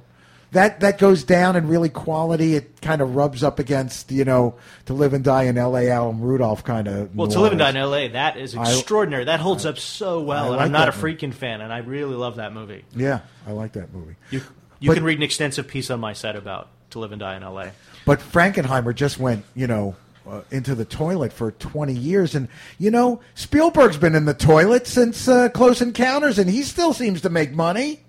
Really? I mean, You didn't like Close Encounters? No, I love Close Encounters, but I like Jaws. Temple of Doom, I think, is a great piece of crap. Like really entertaining, knows what it's doing, has the editing, is so sharp and quick, and it goes so far over the top, which is sort of the mistake with the third one, which just repeats most of the stuff from the first movie.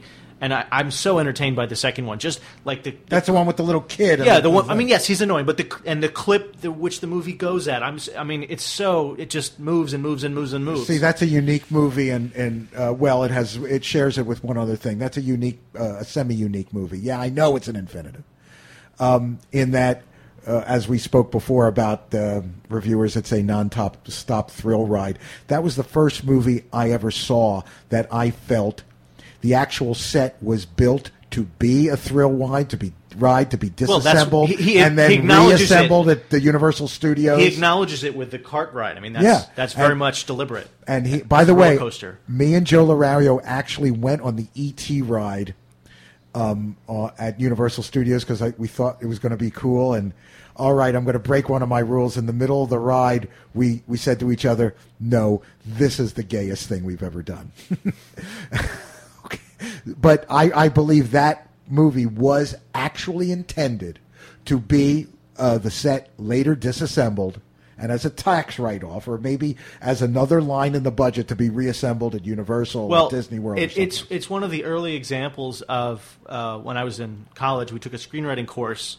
And the first movie we looked at was the first Terminator, which is a nearly perfect screenplay in terms of how streamlined it is and how quick it moves. And the only Cameron movie to run well under 2 hours, and the one where he doesn't have some director's cut that runs 45 minutes longer. We looked at that, and the reason we didn't look at the second one is because our screenwriter correctly pointed out is that the second one is just a series of conclusions. Each scene is building up and it has this conclusion, and then you've got to keep topping itself. And Temple of Doom is like that, is that it continuously tries to top itself. I think it's more successful than Terminator 2, though Terminator 2 still is entertaining. It has the little kid problem too, just like Temple of Doom. But in fact, Terminator 2, the fact that it was so successful made it so that template was used so frequently. Got to top the last sequence, top the last sequence, leading up to a big conclusion, as opposed to one story that leads to a big conclusion. The individual set piece issue that Michael Bay has excelled at, and I don't mean like he makes good films. I mean that's what he does. That template is going to be used for a long time, but it gives you no momentum when you watch a movie. It's just totally exhausting. Well, frankly, I adored Jaws, and of course, as has been the subject that has been completely exhausted about the fact that the damn shark wouldn't work, and that's what made the movie, because, of course, Spielberg is not about suspense, because Steven Spielberg is a childish director, which is different from being a childlike Well, Pauline director. Kael, who praised a lot of his early films, said that when aside from Sugarland Express, which is not a bad movie. No, she liked Sugarland Express. I'm not bad with that. She liked E.T. She liked Lassie with Scales. Yes, The Thing is better from that same time period. Lassie's better too. And she liked Jaws and Close Encounters. Two excellent movies. She pointed out that because he's been making movies since he was a kid, he has no childhood to make movies of and no adulthood to make movies from. So he would continue to make childish movies for the rest of his life because he never stopped to have a real life. It gets worse than that. I mean, he really goes from one in a way, I'm sure he worships Wells, and of course the big thing about Wells that everybody talks about is fear of conclusion. He just left the movie and he let Robert Wise or other cutters rip it to shreds because he's off somewhere. Well, he didn't banging. That's not Rita Hayworth. None of that was his fault. It was all blamed on him while he was in, I think, Brazil shooting a documentary. Yeah, it's all. And they recut Magnificent Ambersons, and then he was thought of now as a guy who just couldn't finish anything, was unreliable, and so he couldn't get financing for anything. I don't really think that's fair or his fault for any of these unfinished projects that he did. No, part of it's his fault because, he told everybody to go to hell all the time, and when they said, no, we need some changes, he said, you make them, screw you, I'm off banging Rita Hayworth. Or something else. That doesn't sound so bad. I know. Oh no, absolutely not. I probably would have done exactly the same thing. And I'm doing a wine commercial next week, by the way. But Spielberg, at the end of some of his movies that aren't execrable, that have good parts into it, like the first dinosaur movie, or AI or something. Oh no, awful. Really? Oh yeah. Oh, come on, man. I mean, it has a beautiful ending. Unfortunately, there's another 15 minutes, but maybe I watched the movie and then I read the Kubrick backstory, and I watched the movie and I said I don't like this. I don't think Kubrick was really ever going to make that movie. I think he was just Kubrick was never going to make a lot of movies. I think he was just winding Spielberg up. Can we talk about Kubrick now? You want to talk about Kubrick? I'd rather not talk about Spielberg because I felt the kind of slapdash ending of Jurassic Park said, you finish this, I've got to go make a movie about Jews. Yeah, that's the common theory that when you watch the behind-the-scenes material on that movie, he's only there for the best scene in the movie, which is the T-Rex attack. Right. And if you watch any of the behind-the-scenes documentaries available, he's not in any of it except for that scene because he was off shooting Schindler's List, and that's probably true.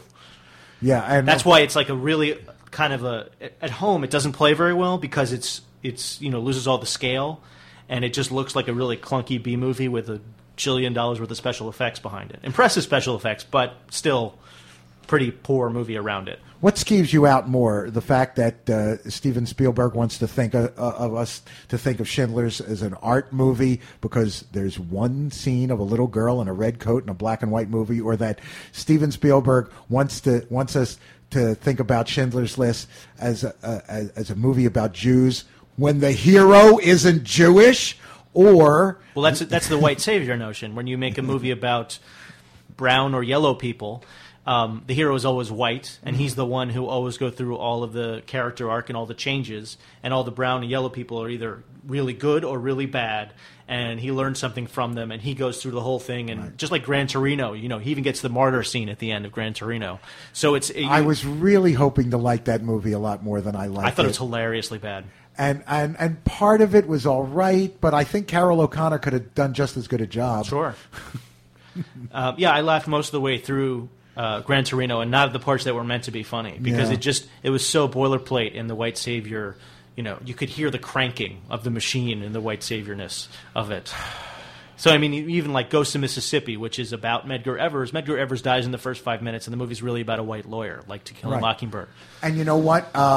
Mississippi Burning, same thing, But I like Mississippi Burning. Constant Gardner, another great example of that. I don't think I've seen it. Okay, well, it's about the... Ben Kingsley? No. She won an Oscar for it. Aronofsky's ex-wife, Rachel Weisz. Okay. And Ralph Fiennes, I think, is the male lead. I haven't seen it in a long time. it's about disease in Africa and finding some cure for something, and pharmaceutical industry, and it's about the poor African people, and the stars are all white, and the African people are all background extras. Basically, I need to slam Spielberg just a little bit more. I need to get it. You're Jewish, right? Yes. Okay. And then if Schindler's List couldn't get any worse, any more pandering, they put the bracketing of the Jews with the stones before and after. He's not going to be subtle. He doesn't do subtle. And look, and you just see the arc of Spielberg's career, that in his early movies, his representative on screen, his alter ego, is a little short, chubby Jew, and then all of a sudden, it becomes a tall, rangy Christian. When he stopped using Richard Dreyfuss, that was the end of Steven Spielberg's even just soupçon of honesty about anything. Well, what he said about Close Encounters is that he couldn't make that movie today because he's a family, because he couldn't have a character who made that sort of decision, who walked away from his family to go look at, alien spaceships. And I understand that theory, and maybe that's part of why he matured in some sense, and not necessarily in a positive way. Are you sure he didn't? What he meant to say wasn't that I couldn't have a movie that appealed to Christian America with two Jews in the leads? Terry Garr. Well, no, but I'm and yes. I couldn't have a short Jewish guy in the lead. I need to appeal to the megaplexes in Kansas because it's more about money to me than about, which in a way just feeds into America's anti-Semitism. But most actors, writers, directors, studio heads, record producers, they're almost all Jewish. Comedians, almost all Jewish. Yeah, so but they threw hundreds of Jews out of their business so they could keep getting money from Christian America during the Red Scare. They don't care anything about their people. No, they don't care. I'm agreeing with that, but it's one of those unspoken don't talk about it, even though we all know. You ever see the one of the best episodes of the Larry Sanders Show, where Hank comes out with a yarmulke and he starts, Dear Jew, keep wearing your Jew hat. Yes, it was something like that. Yes, that was the letter he got. And Artie says to him, you got to take that off. And Hank says, well, isn't Larry Jewish? And he said, yes, but he doesn't talk about it. Everyone knows, but it's sort of an unspoken thing. And that's sort of how... Like Conan O'Brien. He doesn't talk about being... Oh, wait a minute. Well, but it's part of his joke. It's part of his joke. And you can make jokes about being Jewish because that's pretty common. I mean, Woody Allen doesn't exist without it. Right. He doesn't really much exist anymore anyway, though. True. I did skip the screening of his movie that's coming out, I guess, next week because it just seemed... Midnight in Paris, it's called. He makes movies in Europe now because it's more Jewish that way. Not just that, but he is bored. He looks very bored. He shoots everything in what I call brown vision, in which everything is this ugly, sort of dark, leafy brown that you don't really... Sludge. It all looks like sludge. That's all right. I think there is room for movies made by people that don't watch television, and that's obviously what Woody Allen is, a guy who doesn't watch television. Because he's making TV movies really at this point. Yeah, but he doesn't watch it. I know, but he doesn't. So he doesn't know that he's making glorified HBO movies. Sort of about that level, and not even some of the better ones. We're not even talking like... You Don't Know Jack or, the Don King one, which were great. But we're talking like sort of the middle range of HBO quality. Kubrick made 13 movies, right? Pretty much something like that. 13 movies. Mm-hmm.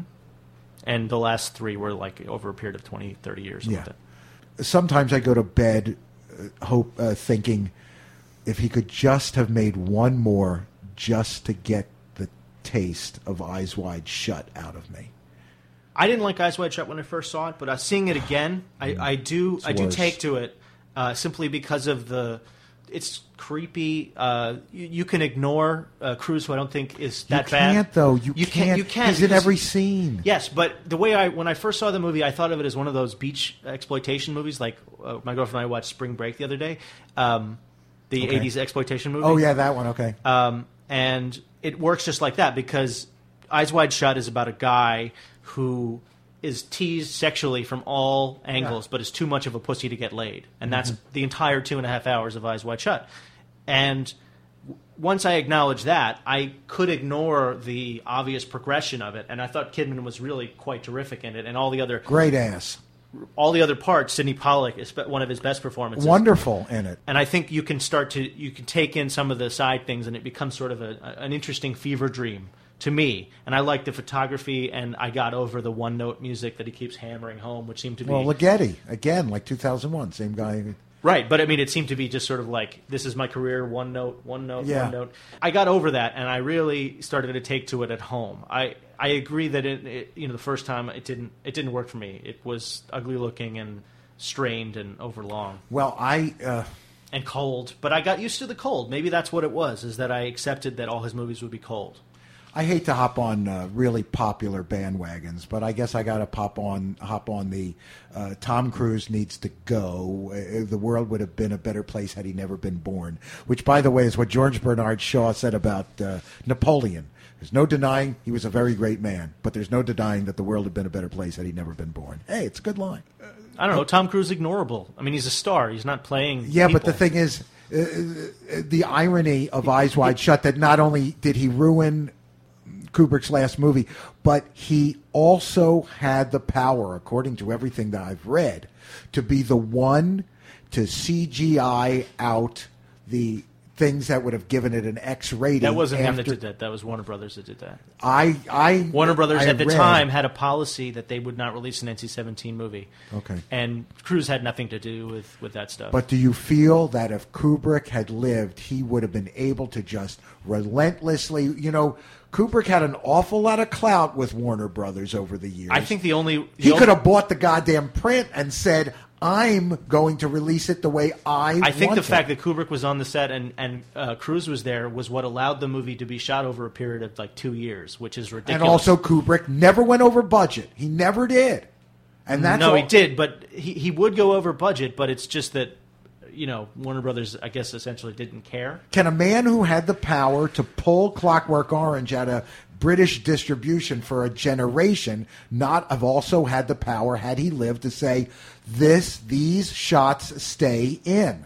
He was not going to win that argument with the MPAA. He wasn't. And I mean... We'll never know. But again, I don't think it really matters. I don't, seeing the uncut version versus the R-rated version, there's not an enormous difference. We're talking like 4 or 5 frames. And while I agree that director's intention is everything, we'll never know his intention because he finished the movie, but it might have just been a rough cut, or we don't even know how much fine tuning was going to go on. But Kubrick is in the same position as what I was talking about earlier with Ken Flanagan and Margaret, except that Kubrick had more clout and could shoot a movie for 2 years and have it germinating for all that time and waste all the money and research and all that other stuff. Well, bad actors in movies that they ruin, or movies that they ruin, really happen from two. In the case of directors that have clout, not just the movie company saying, put this guy in, he brings the teenagers, comes from, I think, 2 areas. And in Kubrick's sense, we see that we have to intuit that Kubrick says, as some directors do, say, I am God. I can make a movie with anybody about anything and make it good, and actors are just furniture. And perhaps Kubrick, I tend to agree with. He wasn't God, but he was damn close. And, of course...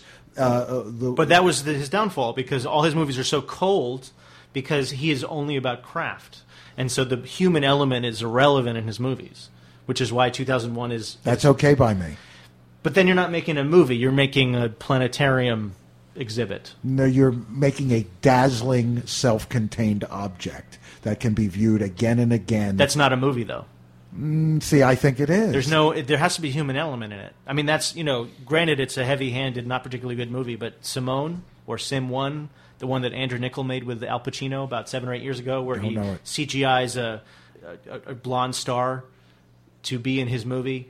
Mm-hmm. But she doesn't exist, and everyone thinks he's kidnapped her, or they won't see her, and she's a mystery, and then it becomes a whole thing. The whole point being that you can't make a movie without human beings, I think, is essentially correct.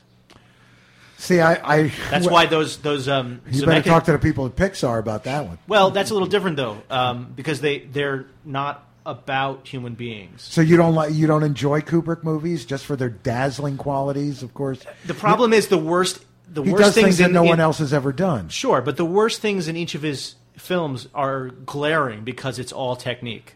Because, to me, I can't sit through The Shining because it's obvious to me in the first 5 minutes, even when I had never seen it before, that Jack Nicholson is crazy. And we know that in the first 5 minutes, and the next 140 are just going to repeat that. He didn't do subtle, so we don't get any progression. I can understand Stephen King harping on it's not really what I wanted to do. I don't think his TV version is better, but awful. But the problem with Clockwork Orange is that he doesn't establish the perspective of Alex. He doesn't have to take sides, but he does have to differentiate it from just being an adult's version of grandfather's version of trying to make a porn, but being too scared to do it. Well, I believe there are dazzling objects that always entertain, and you can always... But they're just isolated moments. Full Metal Jacket is perfect. You've got an isolated first 40 minutes, which works once, and then the rest of the movie, pretty much nobody likes, and I can understand, because it's a totally disorganized Vietnam movie that never comes into focus because he doesn't care. But Vietnam was totally disorganized. Yes, but the difference is he doesn't care. And, for instance, the movie we're showing tonight, Bullet in the Head, the characters end up in Vietnam. They escape Hong Kong to avoid the mob, and they end up in the Vietnam War, and they're totally confused, and they're on no one side. And it's that, but that at least explained the confusion and showed you the sides without necessarily having to sink you into the Hamburger Hill Platoon, Born on the 4th of July, all that stuff. And Full Metal Jacket... Hate Platoon. Yeah, it doesn't hold up very well. Samuel Barber? Are you kidding? Why not just the Nutcracker Suite? It's just does anybody not know that fucking music anymore? He's heavy-handed and obvious, but he made Salvador the same year, which is a great movie. Yeah, that is good. And in a way, I like Oliver Stone in that he's really a wonderful throwback to the real bad bullshit artist filmmakers who said my next film is going to be super colossal. And of course, it's just a big stinking piece of shit. Right. I mean, but he's one of the most most entertaining blowhards. Yeah, really great. Do you think Tarantino is kind of following in his footsteps? No, because Tarantino is not interested in anything but homage. Right. That's for you non-French speakers. That's plagiarism that isn't actionable. Right. That's why for us who have seen a lot of Asian films, the first Kill Bill was very boring. Because we just started recognizing where he's stealing from. Yeah. And if you don't know the films that he's stealing from, it's probably entertaining. And just like with a lot of other films, the second time I saw the first part, I learned to ignore how annoying I found just the constant nudge, self-referential stuff was. Because I know I'm watching a movie, you don't have to continuously remind me that you're doing as much. And there's so many references to various Asian films, some that are better than Kill Bill. Female Convict Scorpion is the best women in prison movie ever. I know that sounds like faint praise, but it's an extraordinary movie. Better than the Linda Blair one? Yes, better than the Linda Blair. Better than the Chained Heat, is that what you're talking about? The Charlotte Rampling one? Yes. Okay. No. Female Convict Scorpion, the first 3 movies of that series are extraordinary. Like, legitimately great films. Made sort of as the third movie on a triple bill. Better than the Mika Tan one, although that was only 10 minutes long. Better than any of them. Okay. Because it's better than most 70s movies. Okay, the Mika Tan one had a lot of action. Because it fulfills all of the genre requirements of women in prison movies, the lesbian warden, the evil men, just the shower, everything. Everything is in these movies, and then the director took that as a point to go from, and then made a really dark, surrealistic commentary on the patriarchy in Japan, which you wouldn't think in a movie made for not very much would be able to accomplish. The camera work is extraordinary. It has some of the most unique angles I've ever seen in anything, and I really like if you can get those movies on DVD. The first 3 are really, really good, although the third one does dissolve into let's have attempted rape scenes every 5 minutes. The first 2 are better than the third one, but see Female Convict Scorpion and female, I guess, is Prisoner 701, the woman who's also Lady Snowblood. By the way, I don't want to revisit our conversation about Kubrick, because we will revisit it in a future visit of yours. But I just want to know that obviously Adam and I differ on this, and that's a good thing. I think that's a good thing.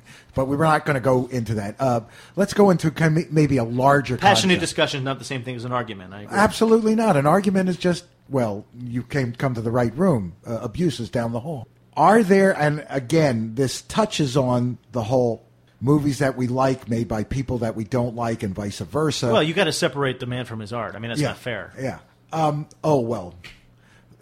Here's something. I mean, I've always said it, Polanski may have raped a little girl, but Chinatown's great. Ooh, Chinatown had a lot of blowback at the time because they felt it was just a poor ripoff of the film noirs. I remember reading smarter than that, though.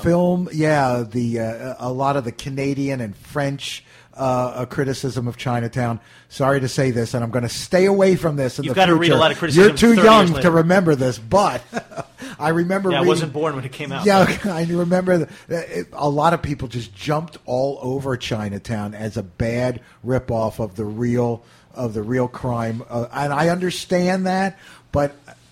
By the way, I took a girl. I think it's just a jumping off point, the noir element. Yeah, it's you got to get the water stuff in there, and I think. I know. Important. I was so arch back then that I kind of jumped on the I don't like Chinatown bandwagon because like the Godardists didn't like it. But Godard only makes movies about movies, so you can't. It's no, not, but I mean the Kaihei crowd that liked that only feels that the movies based on the movies that Breathless was based on, can be an adequate looking back. But Chinatown's a better movie than Breathless because it doesn't continuously remind you that you're watching a movie, which is all Breathless is. It's look at this, look at this.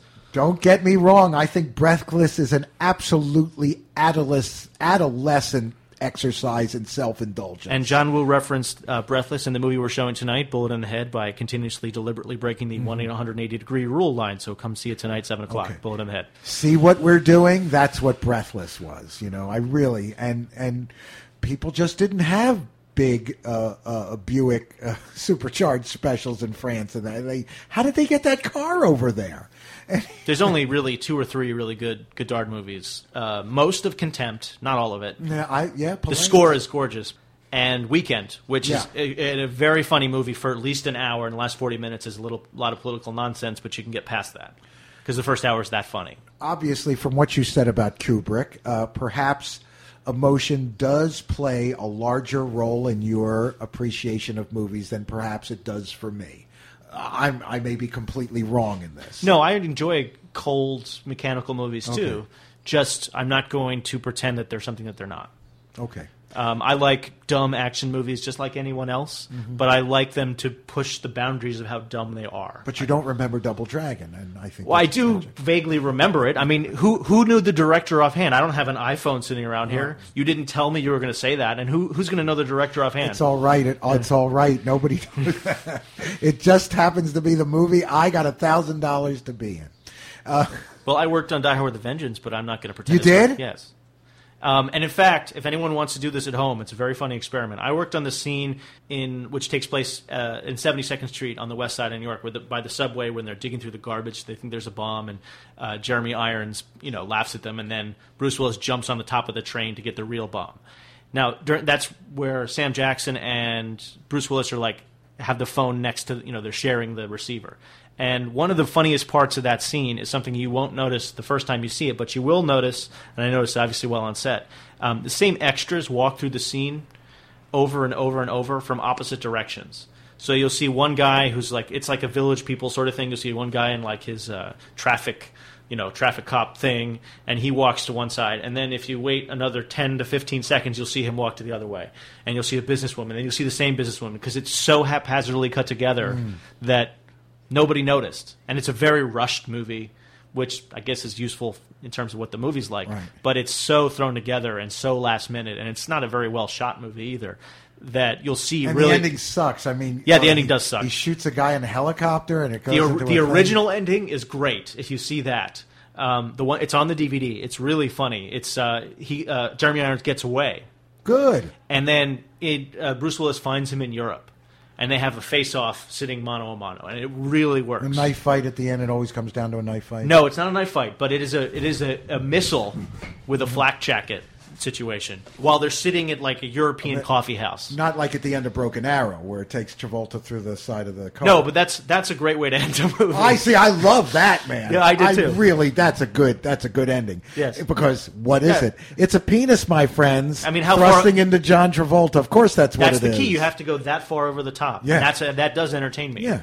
But from an entire building blowing up in Die Hard 1 to a 747, I think, if not a 67, blowing up in the second one. Off of cigarette lighter, I realize that, but that's the good part. That's the part where, from this poor little schmuck of a cop with a fucking cigarette lighter, he gets to blow up $1 billion airplane, with the hopes and dreams of $1 billion terrorist crime syndicate. I mean, that's the whole movie. They shoehorned him into that movie. You realize that Die Hard 1's based on one book. Right. Die Hard 2 is based on a totally different book by a totally different author. Okay. And then Die Hard 3 was not originally a Die Hard movie. It was written by Jonathan Hensley as a movie called Simon Says, and then they reworked it for Die Hard 3, which is the same thing they did with Die Hard 4. Oh, okay. They're all other scripts that they just changed around. But to the 3 being the, helicopter and a pistol or whatever. No. Yeah, that ending is awful. It's just It smacks of sort of a lazy imitation of Shane Black, who did much better work with A Long Kiss Goodnight, which is one of my favorite guilty pleasures, along with my girlfriend, whose birthday it is today, so happy birthday, Heather. Happy birthday. I like A Long Kiss Goodnight. Yeah, because it goes so far over the top. And it's the only Rennie... I have a friend who has a theory that everyone gets one Rennie Harlan that they like, and The Long Kiss Goodnight is mine. Some people like Cliffhanger, I don't. No. Some people like Die Hard 2, I don't. Hey, let's take a call. Okay. You're on the air with Adam Lippy and Ed Feldman on Gtown Radio. What do you want? What do I want? Yeah. Oh, I want you. Are you outside, baby? Yep. Do you have a question about movies? No, I haven't thought of one. Maybe I'll think of one. Okay, you want to come in? No, it's all right. Okay, baby, I'll be out in a minute. We're going to wind this up. We only went an hour over. Okay, bye. Okay, bye. Adam, that's my ride. Oh, okay. You're going to take the bus? I have some chores to do around here, but then I'm going to take the bus. Okay. We went a whole hour over. That's because you're so goddamn smart, Adam, and we get along good. I think you just like the fact that I remember who directed Double Dragon, actually. That might be it. We had bits. We didn't do them. That's okay. We only scraped the surface. I kind of know something about movies, too. I think, again, I was a little scared. I said, he's much younger. He's going to be talking about movies that I never heard of. It turns out I'm just as young in heart because I like Scott Pilgrim and he doesn't like it. It's pre-digested. It just feels like the movie has made all the decisions for you. So it's irony on top of irony on top of irony. And I felt that I could be not in the theater and the movie would be entertaining itself, in the sense that you'll have a scene where the gay roommate, the joke is that they've limited his sexuality to his whole character. And then there's a joke about, well, if you don't think that's funny, how about let's make fun of that cliche? And then it just keeps going. I can't think of anything about Kieran Culkin's performance in that movie other than every minute he's on screen, I'm just thinking, 15 years ago, this is Robert Downey Jr.'s gig. Without question. Back to school. Yes. This is Robert Downey Jr.'s part. Right when he was too old. Right when he was on Saturday Night Live, which nobody remembers. Yeah, right. I said I wish this movie would have taken place 15 years ago because Downey Jr. would have killed in this role. Well, I mean, there's nothing wrong with his acting in it. I don't have a problem with any of the acting, but in my review, I wrote about the fact that it's a well-made movie that I hate. Okay. And I acknowledge that it's funny. I just don't like any of it. A friend of mine made a really good point when he said it's the best movie I've absolutely hated. Okay, Adam. This starts cut. We're going to end here. This last question is going to cut close to the bone. My bone. Adam. Does that have to do with the couch and that? No. Adam, is Scott Pilgrim versus the World a modern young people movie? With all the genres of today that only appeals to old people who think they're young at heart? I'm going to take off my headphones because I don't want to hear the answers. The answer is yes. Son of a bitch! I was afraid of that. And that's why it didn't do well at the box office, because I know. It falls into sort of the way that nerd, being a nerd is cool, which it hasn't been for a long time. But the way that nerdiness is cool, the rest of us who are real nerds did play Nintendo when we were younger. And now that you're deciding it's cool and hip, even though you used to make fun of us for doing it, the frat boys are now the nerds. And they've just gone into nerddom, and they're just as elitist. They want to beat up people just as much as they did before. But they just jumped on these sorts of genres, these sort of smug type of films like Scott Pilgrim, in which you're constantly aware that you're watching it, and hey, look, there's a reference. Hey, isn't it great that this is being referenced? Hey, look, I mean, the Family Guy notion of comedy, where the whole point is that it's a reference to something else. Family Guy. I can understand that, and because it's reliant entirely on references, because the TV show doesn't exist if there's no reference to some random '80s thing, Right. And but it keeps manatees employed. That was the South Park behind the scenes of the Family Guy writing bullpen. It was actually manatees in an aquarium taking setups and written on balls and putting them together with pop culture references, and that's how they write. That sounds about right. I didn't see that episode, but I agree. It was frankly, I think the last South Park that I watched. Well, those I find those episodes to be very clever, but I never have the urge to watch South Park because they don't think through their satire enough, because they do those shows in such a rush. In a day, yeah. Yeah, they do in such a rush that they will try to hit something, but they don't really think of it in a wide scope sort of way. So you have a good point that they're making, and they just hammer home at that one point rather than start using that as a starting off point and jumping off from there. So some episodes are really great, but you wish they would be a little smarter. Like the movie they took their time with, and so it's spread out. South Park the movie? Yeah. One of the greatest Hollywood musicals, certainly of the last 30 years. And they spread out in the targets very well. And I thought what didn't work about Team America is that it was totally unfocused and rushed. But I liked it anyway. I mean, there's the problem. Because I'm a Fireball XL5 But fan. the problem with that is that the puppets are so gorgeous looking and beautiful. And the movie is shot by the guy who shot The Matrix. So it's an amazing looking movie. And then the continuous joke is that aren't these puppets goofy and awkward and don't they have strings? You can't play that game if you're going to make it look like crap. And that's how you get away with hey, these puppets are strings. And this is why Adam's going to be a regular guest, and he's going to come back again and again because we have lots more to talk about.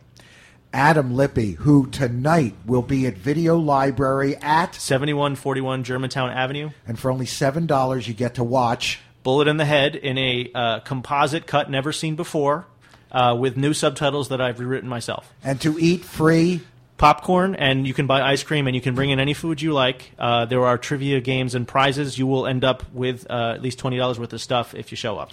And if you go to you get a free essay as well that I've written. And if you go to his website entitled regrettablesincerity.com, you will find the entire summer schedule for his film series, correct? At least May and June. July is going to go up pretty soon. Okay, every Thursday night. You got any other gigs? Tomorrow I'm going to see the new Terrence Malick movie, but, You're kidding. I can tell you how it is. How many decades did it take him to do this one? Well, the last one was The New World, which is, I guess, 2005. But this has been around, shooting for a long time. This is, I guess, was supposed to be at Cannes last year. Now made at Cannes this year. I can watch Badlands anytime. I can, too, because the voiceover, which seems so pretentious and ridiculous in all of his other movies, plays like a joke in Badlands. And he didn't have to deal with that thing that he did in Days of Heaven, which is gorgeous to look at, but pointless as a story, because he had to add the voiceover because he cut out all of the story points. Well, the only way to tie it together was adding this childish voiceover. Anything with Richard Gere in it is pointless, Adam. Okay. Except Unfaithful, which is a very entertaining piece of trash. Oh, God. That guy. What tree was Richard Gere made out of is our trivia question. And so Adam Lippy will be our guest again and again until we run out of things to say, which might be never. This has been Morning Feed. My ride is here. Tomorrow, Jim Dragoni with live music and perhaps a theme show concerning, Rapture, of course, because the world ends on Saturday. Maybe we'll have Blondie in. This is Ed Feldman. This is Gtown Radio. We are the sound from Germantown Community Radio. Alamundo! We now return you to your regularly scheduled program. I like this song.